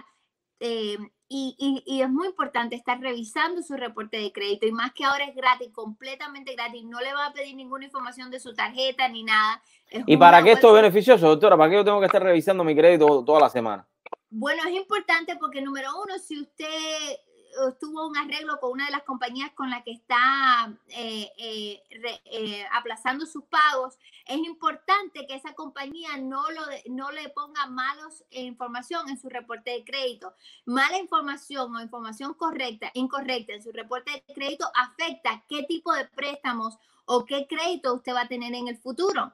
Es importante que durante esta crisis no afectemos a nuestro crédito, más si usted ha obtenido opciones de pago con las compañías a las que le deben. Tiene que estar vigilante que no le están reportando incorrectamente, porque si usted entró a un plan de pago, a una de estas opciones que las compañías de crédito están ofreciendo, una de las claves, uno de los keys de los beneficios es que no lo van a reportar, que está tarde en sus deudas al reporte de crédito. Eso lo ayuda en un futuro. Si usted tiene buen crédito, puede comprar casa, puede comprar carro a mejor interés, a mejor términos, ¿me entiendes? O por eso, doctora, pero usted dijo algo interesantísimo. Usted dijo algo interesantísimo, perdone que la interrumpa. Contactar a las tarjetas de crédito, contactar al banco, contactar al carro, contactar a todo el mundo y decirle, mira, tengo esta situación, ¿cuáles son las opciones que tengo? Eso es importante, doctora, porque lo que hacemos es un miedo, no le contesto, oye, me está llamando el carro, no le voy a contestar, no le voy a contestar, me está llamando tarjeta, no contesta, oye, mira, no puedo pagar. ¿Qué es lo que vamos a hacer? Vamos a llegar a un arreglo. Ahora, como mismo digo eso. ¿Qué dice ahora, doctor? Como mismo digo eso, le tengo que advertir. Hay personas que durante la crisis no han perdido su trabajo. Han seguido trabajando y aparte de eso han recibido los 1,200 del cheque del gobierno. No han sufrido mucho durante esta crisis. Pero a pesar de eso, han contactado a sus compañías de crédito como el banco de la casa o el carro para no pagar durante los próximos 3 a 5 meses o 6 meses, lo que sea. Tienen que tener mucho cuidado porque estas opciones se deben utilizar si usted las necesita en realidad, porque ha perdido el trabajo, porque no tiene ingreso, porque le cortaron las horas. Pero si usted no lo necesita y su vida financiera continúa igual que antes que la situación del virus, y conozco a personas que no han sufrido financieramente durante esta crisis porque que trabajan en lugares necesarios y no han sido afectados. Doctora, perdona que interrumpa, yo tengo clientes que sus empleados no quieren regresar a trabajar porque le están dando un dinero semanal más de lo que le están pagando. Es una cosa ilógica, caballero. ¿Hasta cuándo las personas piensan que van a...? Y encima de eso, entonces después llaman al banco de la casa y dicen que no pueden pagar por 3 meses. Pero peor todavía es, porque yo he tenido estas conversaciones, llevo 2 semanas con gente hablando de esto. Peor es que ellos ni saben qué va a pasar ya después que pasen esos 3 meses. Hay compañías, por ejemplo, la hipoteca, muy importante, que te dicen, después de 3 meses tienes que pagarlo todo el 4º mes completo. O después de 3 meses te lo ponemos al final del préstamo. O después de 3 meses te lo dividimos por 12 meses lo que tienes que pagar. Pero hay muchas personas que no necesitan esta ayuda porque están ganando más dinero que antes de la crisis o igual. Y encima de eso se han tomado esta opción con los bancos, pero encima de eso no saben ni cómo es que tienen que volver a pagar estos 3 meses que están sin pagar. Es muy peligroso porque están poniendo en riesgo su casa, ¿ok? Porque si en 4 meses usted no puede pagar estos últimos, porque ha gastado el dinero que tenía más, el que no tenía más, porque nos enredamos. Está poniendo en riesgo su casa sin necesidad. Eso es muy importante que si usted necesita estas opciones porque ha sufrido financieramente por la crisis, que tome paso en el asunto. Pero si no lo necesita, no juegue con la casa de usted. Esto pasó mucho recientemente cuando lo vi pasar mucho cuando el último huracán de 2017, ¿cómo se llamaba? El de 2017. Dorian. No. No, el de 2017, no sé cómo se llamaba. Ay, doctora, pero no muchas personas, después del huracán... Katrina. No. Irma. Ah, Irma, es que son una pila de mujeres. El huracán de 2017 que pasó reciente, muchas personas decidieron, ok, el banco está dando esos 3-4 meses sin pagar, vamos a dejar de pagar y no pagar. Y después se vieron muchas casas en foreclosure. En la corte le estaban tratando de quitar las casas porque nunca pudieron ponerse al día, porque no sabían ni cómo era que después de los 3 meses tenían que pagar y no reunieron ese dinero o no guardaron el dinero. Entonces es muy importante no solo si usted lo necesita o no lo necesita, pero saber cómo usted después de esos 3 meses o del tiempo que le den, que no tiene que pagar, cómo es que tiene que volver a pagar. Tiene que volver a pagarlo todo de una sola vez, se lo van a dividir. Tiene que entender lo que usted está firmando y lo que está aceptando. Es muy importante. Y doctora, ahora usted está hablando de ayuda, pero sabemos que las personas llaman a los bancos y a veces no saben cuáles son esas ayudas que los bancos te están dando y te enredan. Es como un enjambre así que te enreda, que después no sabe de qué manera lo va a pagar, si lo pago hoy, que si lo pago mañana, si lo pago ayer, o si tengo que pagarlo todo junto ahora mismo, o si tengo que pagarlo al final del préstamo. Y eso es interesante, doctora. Para todas aquellas personas que están enredados, y lo podemos decir así, porque la mente, y sabemos que hay muchos que sí han perdido sus empleos, es verdad, sí. Pero sabemos que hay otros que no han perdido sus empleos y quieren hacerse los más vivos que nadie. ¿Qué consejo le puedes dar a todas esas personas antes de pasar al otro temita que tenemos por aquí? Hable con un profesional, llame a la oficina para poderle dar un consejo más personal, más dedicado específicamente a su situación. Y yo le digo a la gente, eso no te conviene hacerlo, porque te va a pasar esto y esto, o te conviene hacer esto, o quizás yo entiendo que tú quieres esto y ves esta oportunidad, pero quizás la mejor forma de obtener eso es haciéndolo de esta forma. Y ¿me entiendes? Eso le puedo dar un consejo más personal a la persona, pero sí eso. Más personalizado. Más personalizado. Hable con un profesional antes de tomar una decisión como esta. Más si no necesita estar inventando, ¿ok? Es importante estar preparado porque en un futuro estas decisiones que te están tomando ahora, esta crisis nos va a afectar en los próximos meses, en los próximos años. So, es importante estar preparado y antes de tomar algún paso, asegurarse de que usted entiende lo que está firmando, de que usted entiende de lo que está aceptando. Doctora, emigración. ¿Qué hay en emigración? No, doctora, te frisaste por un momentico. A ver, ¿estás ahí o te fuiste? No te escucho para nada. Te frisaste. Ya, ahora te escucho. Ahora me escuchas. Es que te frisaste. El internet, tienes que subir un poquito el internet de la propiedad.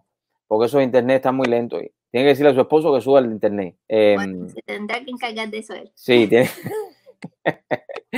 Doctora, emigración. Es un tema que vamos a tocar la semana que viene. Pero quiero que me des un bosquejo. ¿Está todo detenido? ¿Todos los procesos están detenidos? ¿Qué está sucediendo? No, los procesos no están detenidos. Muchas cortes sí están detenidas hasta junio 22, ¿ok? Pero inmigración continúa abierto. Nosotros continuamos enviando aplicaciones y peticiones. Por supuesto, todo está más lento porque no tienen todo el personal trabajando, pero inmigración está abierto y sigue funcionando. Lo único que se ha detenido un poco, se ha postergado, son algunas citas en la corte. O la mayoría de citas en la corte hasta junio 22. o sea, hasta junio 22, claro, porque la corte está cerrada, ¿no? La corte está cerrada para citas, para vistas en la corte. Okay, perfecto. De Es inmigración, estamos hablando de... Sí, porque hay diferentes hablando de migración, estamos hablando de migración. ¿Qué tema nos tiene para la semana que viene, doctora? Bueno, la semana que viene podemos hablar un poco más sobre inmigración y podemos hablar un poco más sobre qué está pasando, porque las personas a principio, hace un mes y pico, se estaban confiando que la corte está cerrada, ya sea la corte de bancarrota o la corte civil donde demandan las compañías de crédito o la corte de inmigración, se habían confiado y entonces estaban pensando que tienen tiempo, 3, 4, 5 meses y no se tienen que preocupar por nada. Es importante que las personas sepan que las cortes en realidad no, aquí en Miami no cerraron completamente. La corte siguió aceptando nuevas demandas que pusieron contra personas, la corte siguió aceptando ciertos casos, siguió viendo ciertos casos, casi todos los casos que ahora vemos son todos por teléfono o por video. Las cortes están ya casi, yo quiero decir, aquí en Miami están casi al día con el nuevo sistema de todo electrónicamente. O sea, que doctora, pero hábleme de este tema. O sea, que las cortes también están ya haciendo los... Yo he hecho vistas en la corte a través de Zoom. Con el juez así nos vemos por video y el otro lado por video. La corte de bancarrota, todos telefónicamente. Las vistas que hacíamos normalmente a personas se están haciendo por teléfono. ¿Y usted cree que todo esto va a cambiar, doctora? Que esta será la nueva manera en la cual... Yo creo que por un tiempo largo este va a ser el nuevo... ¿Y se quedará ya por este tiempo? ¿Por qué? No sé si completamente, pero por un largo tiempo, yo diría hasta el final del año va a ser así. Y lo que he notado es que la corte rápidamente se ha adaptado a la nueva manera de comunicación. Sí, interesante. Muchas personas pensó que esto iba a demorar meses antes que la corte hiciera algo, qué sé yo. No, al contrario, ya la corte está al día, todo está al día. Es importante no ignorar los problemas, sino buscar soluciones o buscar ayuda de cómo solucionar estos problemas. Porque siempre hay una solución, pero no se puede esconder. Claro, es lo que usted decía. Si yo no puedo pagar las tarjetas, si yo no puedo hacer esto, es mejor contactarlo a ellos, que al final usted le debe a esas personas. O sea, tienes que tratar de contactar y buscar una solución. Doctora, quiero agradecerle algo que se nos quede, que quiera compartir con nosotros. Algo que quede pendiente por ahí que usted quiera enfatizar antes de terminar. No, tenía otros websites, pero son bien difíciles de dar. No, dígamelo a ver. Dígame qué website. Yo te los voy a enviar por correo electrónico. Doctora, me va a dejar con la intriga ahora de que no voy a saber yo cuáles son esos. Los websites eran específicamente para los préstamos de las casas que son de Freddie Mac o de Freddie Mae, porque Freddie Mac y Freddie Mae están dando 6 meses sin pagar. Esos son los préstamos de las casas con el gobierno. 6 meses sin pagar y durante esos después te pueden extender hasta 6 meses más si lo necesitas. Pero bueno, tendría que yo enviarte. Estos websites son muy difíciles. Tienen mucho para deletrearlo y te los puedo enviar para que tú después los pongas, lo dejas a las personas. Pero, envíemelo, doctora, y yo los voy a poner ahí. No se preocupe. Sí, porque si sus préstamos son con Freddie Mac o Freddie Mae, tienen muchos más beneficios y muchas más posibilidades de extender el tiempo que tiene para pagar el mortgage de la casa para personas que lo necesitan. Te estoy enviando ese email ahora. Mándemelo ahora mismo y yo lo pongo aquí. ¿Cómo que no, doctora? Doctora, y muchas personas no saben si el préstamo de ellos con Freddie Mac o Freddie Mae. Estos websites, usted va al website, pone su información sencillamente y le dice si el préstamo de usted es con Freddie Mac y Freddie Mae. Freddie Mac y Freddie Mae, esos son del gobierno, ¿no? Sí. ¿Por qué usted se ríe, doctor? Usted se ríe como si yo fuera a decir algo. No, fue una cosa que se me cayó. Yo pensaba. Doctora, y a través de esos websites las personas pueden saber de dónde es que está el préstamo. Exacto. Excelente. Y ver qué opciones tiene. Doctora, quiero darle las gracias. Gracias por la oportunidad de compartir con nosotros acá. Y sobre todas las cosas, traer la verdad, que eso es lo que hacemos en este show. La próxima semana la quiero por acá para que comparta con nosotros en vivo y en directo. Gracias. Si tiene algunas preguntas para la próxima semana, sería hasta más fácil porque yo puedo contestar en las preguntas. Yo voy a poner a ir anunciando lo del show para que las personas puedan el próximo jueves hacer las preguntas. Y si quieres entrar en vivo, lo puedes hacer. La gente me tiene miedo, no quieren entrar conmigo en vivo, son pocos. Ya tengo al Vice Mayor de la ciudad de Coral Gables que está aquí con nosotros. No lo veo todavía en la cámara, así que ahí lo vamos a tener ahora. Doctora, gracias por la oportunidad. Gracias. Ha sido la doctora Santos, amigos, aquí en vivo y en directo, compartiendo con nosotros. Gracias por la oportunidad, doctora, y por todo lo que hace por la comunidad del sur de la Florida. Ya tengo al Vice Mayor de la ciudad de Coral Gables que está compartiendo con nosotros acá. Déjenme ver, lo tengo aquí. Mayor, no, Vice Mayor, digo Mayor. Ya le estoy poniendo el cargo más. Óigame, usted también le ha afectado un poco la cuarentena, ¿no? Porque usted tenía ya este candado. Un poquito. Sí, pero ahora ya me lo van a quitar. Me están forzando. Mi esposa me dice que no es un good look. Y ahora en la comisión que viene, la semana que viene, me lo voy a quitar. Pero esto se llama el Corona Beard. El Corona Beard. Como siempre, es un placer estar como siempre es un placer. Le quiero dar las gracias. Es un honor estar en su programa y le doy muchas gracias por el esfuerzo que están haciendo ustedes para dar la información más importante del día a las personas que están escuchando su programa. Es un honor de verdad. Gracias. Mayor, también gracias a usted por tomar un momentico de tiempo y compartir con nosotros. Para todos aquellos residentes de la ciudad de Coral Gables, ya pude haber hablado con algunos negocios que precisamente con alguna restricción van a comenzar a ir abriendo la próxima semana. Tuve el placer de hablar con una barbería, mire, para que usted pase por allá si quiere, de World Grown Gentleman. ¿Cómo se está preparando la ciudad para esta apertura la próxima semana? A ver, no lo escucho. ¿Me escucha usted, Vice Mayor? Yo le pedí a la comisión. ¿Hello? Sí, ahora sí. Ok. Yo le pedí a la comisión que me apoyara empezar un Business Recovery Task Force. Tenemos 8 personas de la comunidad que están involucrados. Tenemos un médico de University of Miami, una persona del Colegio de Negocios de University of Miami, tenemos una persona del Chamber, del Coral Gables Chamber, 2 personas del Chamber, una persona del Business Improvement District y 2 restaurantes de Miracle Mile Giralda. Y lo que estamos haciendo en este momento, hemos hecho el Business Recovery Task Force y hoy tuvimos la segunda reunión y estamos en este momento haciendo algo muy importante. Estamos escuchando a lo que necesitan los negocios de downtown. También lo que hicimos, vamos a abrir el lunes que viene para los restaurantes. Estamos esperando que el condado que decide si va a ser 25% o va a ser el 50% en referencia a las sillas disponibles que se pueden usar cuando se abre el restaurante. Pero más importante, le estamos pidiendo a las personas que, como han hecho en este momento, tenemos una comunidad muy responsable, una comunidad que ha sido muy atento a las personas de mayor edad, también a las personas que están enfermas. Solo hemos pedido a las personas que por favor sigan el mismo rumbo que están haciendo. Si no se sienten bien, si están en una posición de mayor edad, que se queden en la casa. Pero para las personas que van a distancing, que es algo muy importante, pero le estamos pidiendo a las personas que salgan y que disfruten la comunidad con respeto. Porque nosotros hemos hecho un trabajo los últimos 2 meses que ha dado unos números muy importantes. Usted sabe que en la ciudad de Coral Gables nada más que tenemos 128 casos de coronavirus.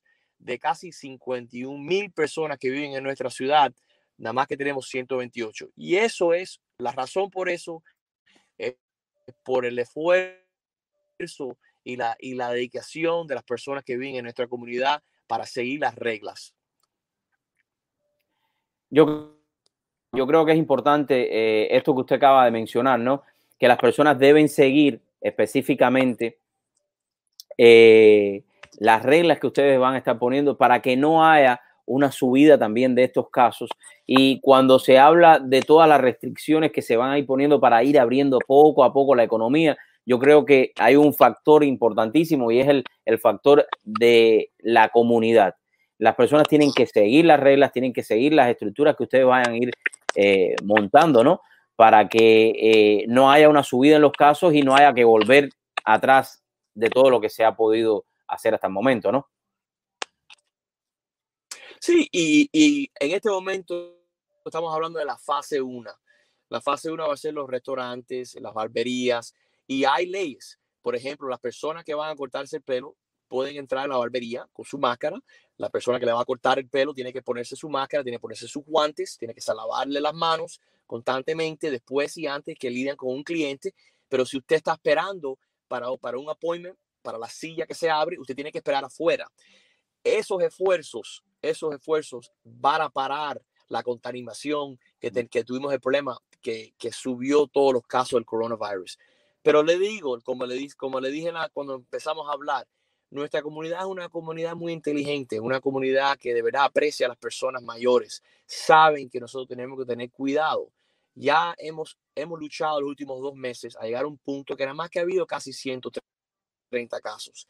Nuestra comunidad, yo llamé y le pedí a mis colegas en la comisión, me apoyaron para nosotros pudiéramos hacer el testing de coronavirus, que fue gratis a todos los residentes de Coral Gables. Hemos hecho más de 1,000 casos y nada más que hemos tenido una persona que ha salido positivo por coronavirus. Eso es el ejemplo más importante que le podemos decir a las personas. Si se cuidan y si son unas personas respetuosas, todo va a salir bien en esta comunidad. Para todos aquellos que quizás un poco también estén preocupados, sabemos que en tiempos de crisis vienen recortes y yo creo que eso es importante valorarlo y a veces la comunidad y muchos pueden estar nerviosos al respecto. ¿Qué puede esperar la ciudad de Coral Gables de parte de ustedes como los cuales manejan todo lo que está sucediendo a nivel de la ciudad?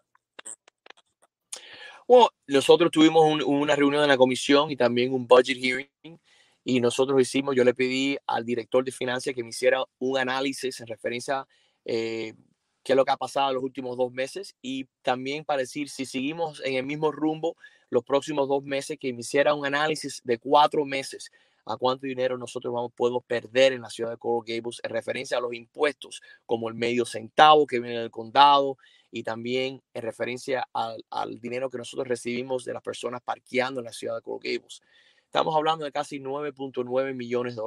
Es un número significante, pero es un número que nosotros en este momento, como nosotros siempre somos muy prudentes en cómo nosotros nos gastamos el dinero, su dinero, los impuestos que usted da cuando paga sus impuestos de su casa, no vamos a tener que soltar aquí ningún cliente ni rebajar los salarios en este momento. Yo le pedí al city manager el martes en nuestro primer budget workshop que por favor mire a los proyectos capitales que estamos haciendo, los arreglos, nuevos proyectos de construcción, a ver si nosotros podemos empujar esos proyectos para el año 2021 y nada más que hacer los proyectos que son necesarios en referencia al mantenimiento de los parques, mantenimiento de las estaciones de bomberos y los proyectos que ya están en el momento de construcción, como ejemplo el Public Safety Building y el Fire Station que está localizado en US 1. Seguimos adelante con esos proyectos, pero vamos a parar los proyectos que estamos Estoy perdiendo un poquito he perdido un poquito el sonido. El sonido lo hemos perdido un poquitico, Vice Mayor. A ver, hemos perdido un poquito el sonido, Vice Mayor. A ver ahora. En referencia y no tener problema en este. A ver. ¿Cómo seguimos? Ahora sí. ¿Estamos bien? Sí, ahora sí. Hábleme ahora. El video está un poquito frisado, pero ahora sí. Ok, básicamente a lo que estaba diciendo, que nosotros hemos hecho todo posible, que le pedí al city manager que por favor, yo prefiero ser conservador en referencia al dinero que nosotros nos gastamos para que en este año, en el 2020 y en el futuro, no tenemos que hacer recortes de salarios o de trabajos.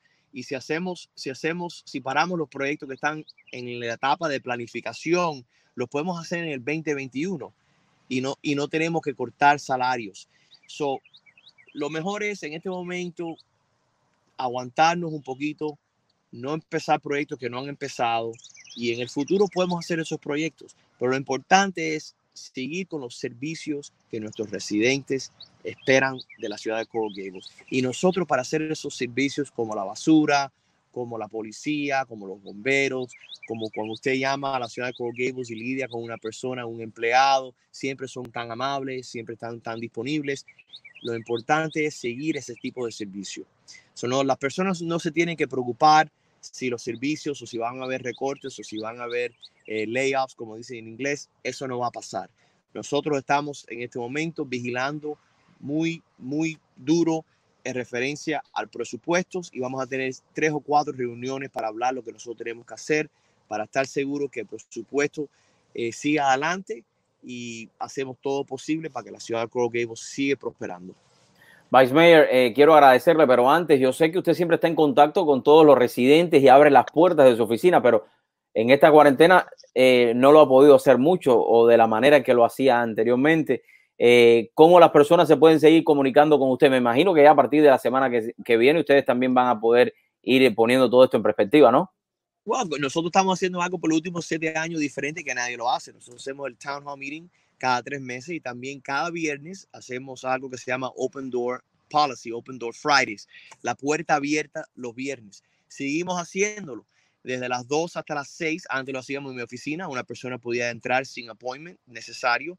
Ahora lo hacemos, pero lo hacemos por el internet y usted puede llamar y hacer un appointment y nosotros podemos hablar en la misma manera que estamos hablando de usted y yo en Zoom, en Skype. Hay diferentes opciones. Seguimos respondiendo por teléfono, respondiendo por email y en algunos casos serios, si tengo que encontrarme con el residente o con el negocio, yo voy obviamente protegido con máscara y con guantes y le pido lo mismo de la persona con me estoy reuniendo, pero seguimos adelante, seguimos reuniéndonos, si es por televisión o si es por teléfono. Lo importante aquí es siempre ser disponible a los residentes, porque tenemos un honor y un derecho para servirlos. Y ha sido un placer. Gracias, Vice Mayor. Gracias por la oportunidad de siempre estar ahí y compartir con nosotros estos momentos. Lo espero la semana que viene, cuando haya un poquito más de información y cómo se ha ido manejando todo lo que va a ir sucediendo con esta reapertura. Muchísimas gracias. Que Dios bendiga a usted y a su familia. No, que Dios le bendiga, pero déjame decirle rápidamente, gracias por el esfuerzo que están haciendo ustedes, porque hay muchas personas en esta comunidad que están preocupadas, yo lo entiendo, y le miran a usted para la información apropiada, justa y información honesta. Y le doy las gracias por el esfuerzo que usted y su familia hacen todos los días para estar seguro que la información está afuera para las personas más necesitadas. Gracias y que Dios le bendiga a ustedes. Gracias. Y siempre estoy disponible, me pueden llamar al 305-303-0115. Ese es mi celular, siempre a su orden. Un abrazo. Gracias, Vice Mayor. Ha sido Vice Mayor de la ciudad de Coral Gables que nos ha estado acompañando aquí en el programa en la tarde de hoy. Mis amigos, y es importante estar informado, y él bien lo decía, cuando hablamos acerca de todo lo que está sucediendo hoy por hoy, usted tiene que tener información. Y ya en los últimos minutos del programa, quiero compartir algo que lo vamos a estar grabando, pero voy a hacer el debut aquí y quiero un poquito, esto lo escribí pensando a veces en todas las personas que quizás no tienen voz, y me referí específicamente al pueblo de Cuba. Y es tipo un poema que se titula Yo denuncio. Yo denuncio porque no puedo ser cómplice de un silencio asesino. Yo denuncio porque quiero un país donde realmente nuestra familia cubana tenga libertad. Yo denuncio porque quiero una mejor sociedad. Yo denuncio porque cada cubano tiene derecho a lo más esencial. Yo denuncio una mentira que por más de 60 años ha encarcelado las ideas de los cubanos. Yo denuncio porque no quiero pensar igual que ellos. Yo denuncio que el sistema opresor comunista mantiene un régimen totalitario e inhumano. Yo denuncio para que en cada rincón de la tierra conozcan la realidad de una pequeña isla, Cuba. Yo denuncio que no exista un sistema de salud como se merece el cubano. Yo denuncio lo que simplemente, a mi opinión, no tiene sentido. Yo denuncio un sistema de carreteras y transporte detenido en el tiempo. Yo denuncio un sistema socialista de educación que no educa, solo miente y trata de adoctrinar a nuestros hijos con ideas falsas. Yo te denuncio por cada uno de los que hoy no tienen voz en Cuba. Te invito para que hoy también denuncies lo que está mal en tu pueblo, en tu barrio, y no dejes de ser protagonista de tu propia historia, porque no son ellos, eres tú el que realmente puedes hacer el cambio en la historia de Cuba. Y tú, ¿te sumas? Yo por mi parte, desde mi humilde espacio, seguiré denunciando a ese régimen comunista que maltrata y asesina y silencia día a día a un pueblo que sufre. No seas cómplice, solo denuncia.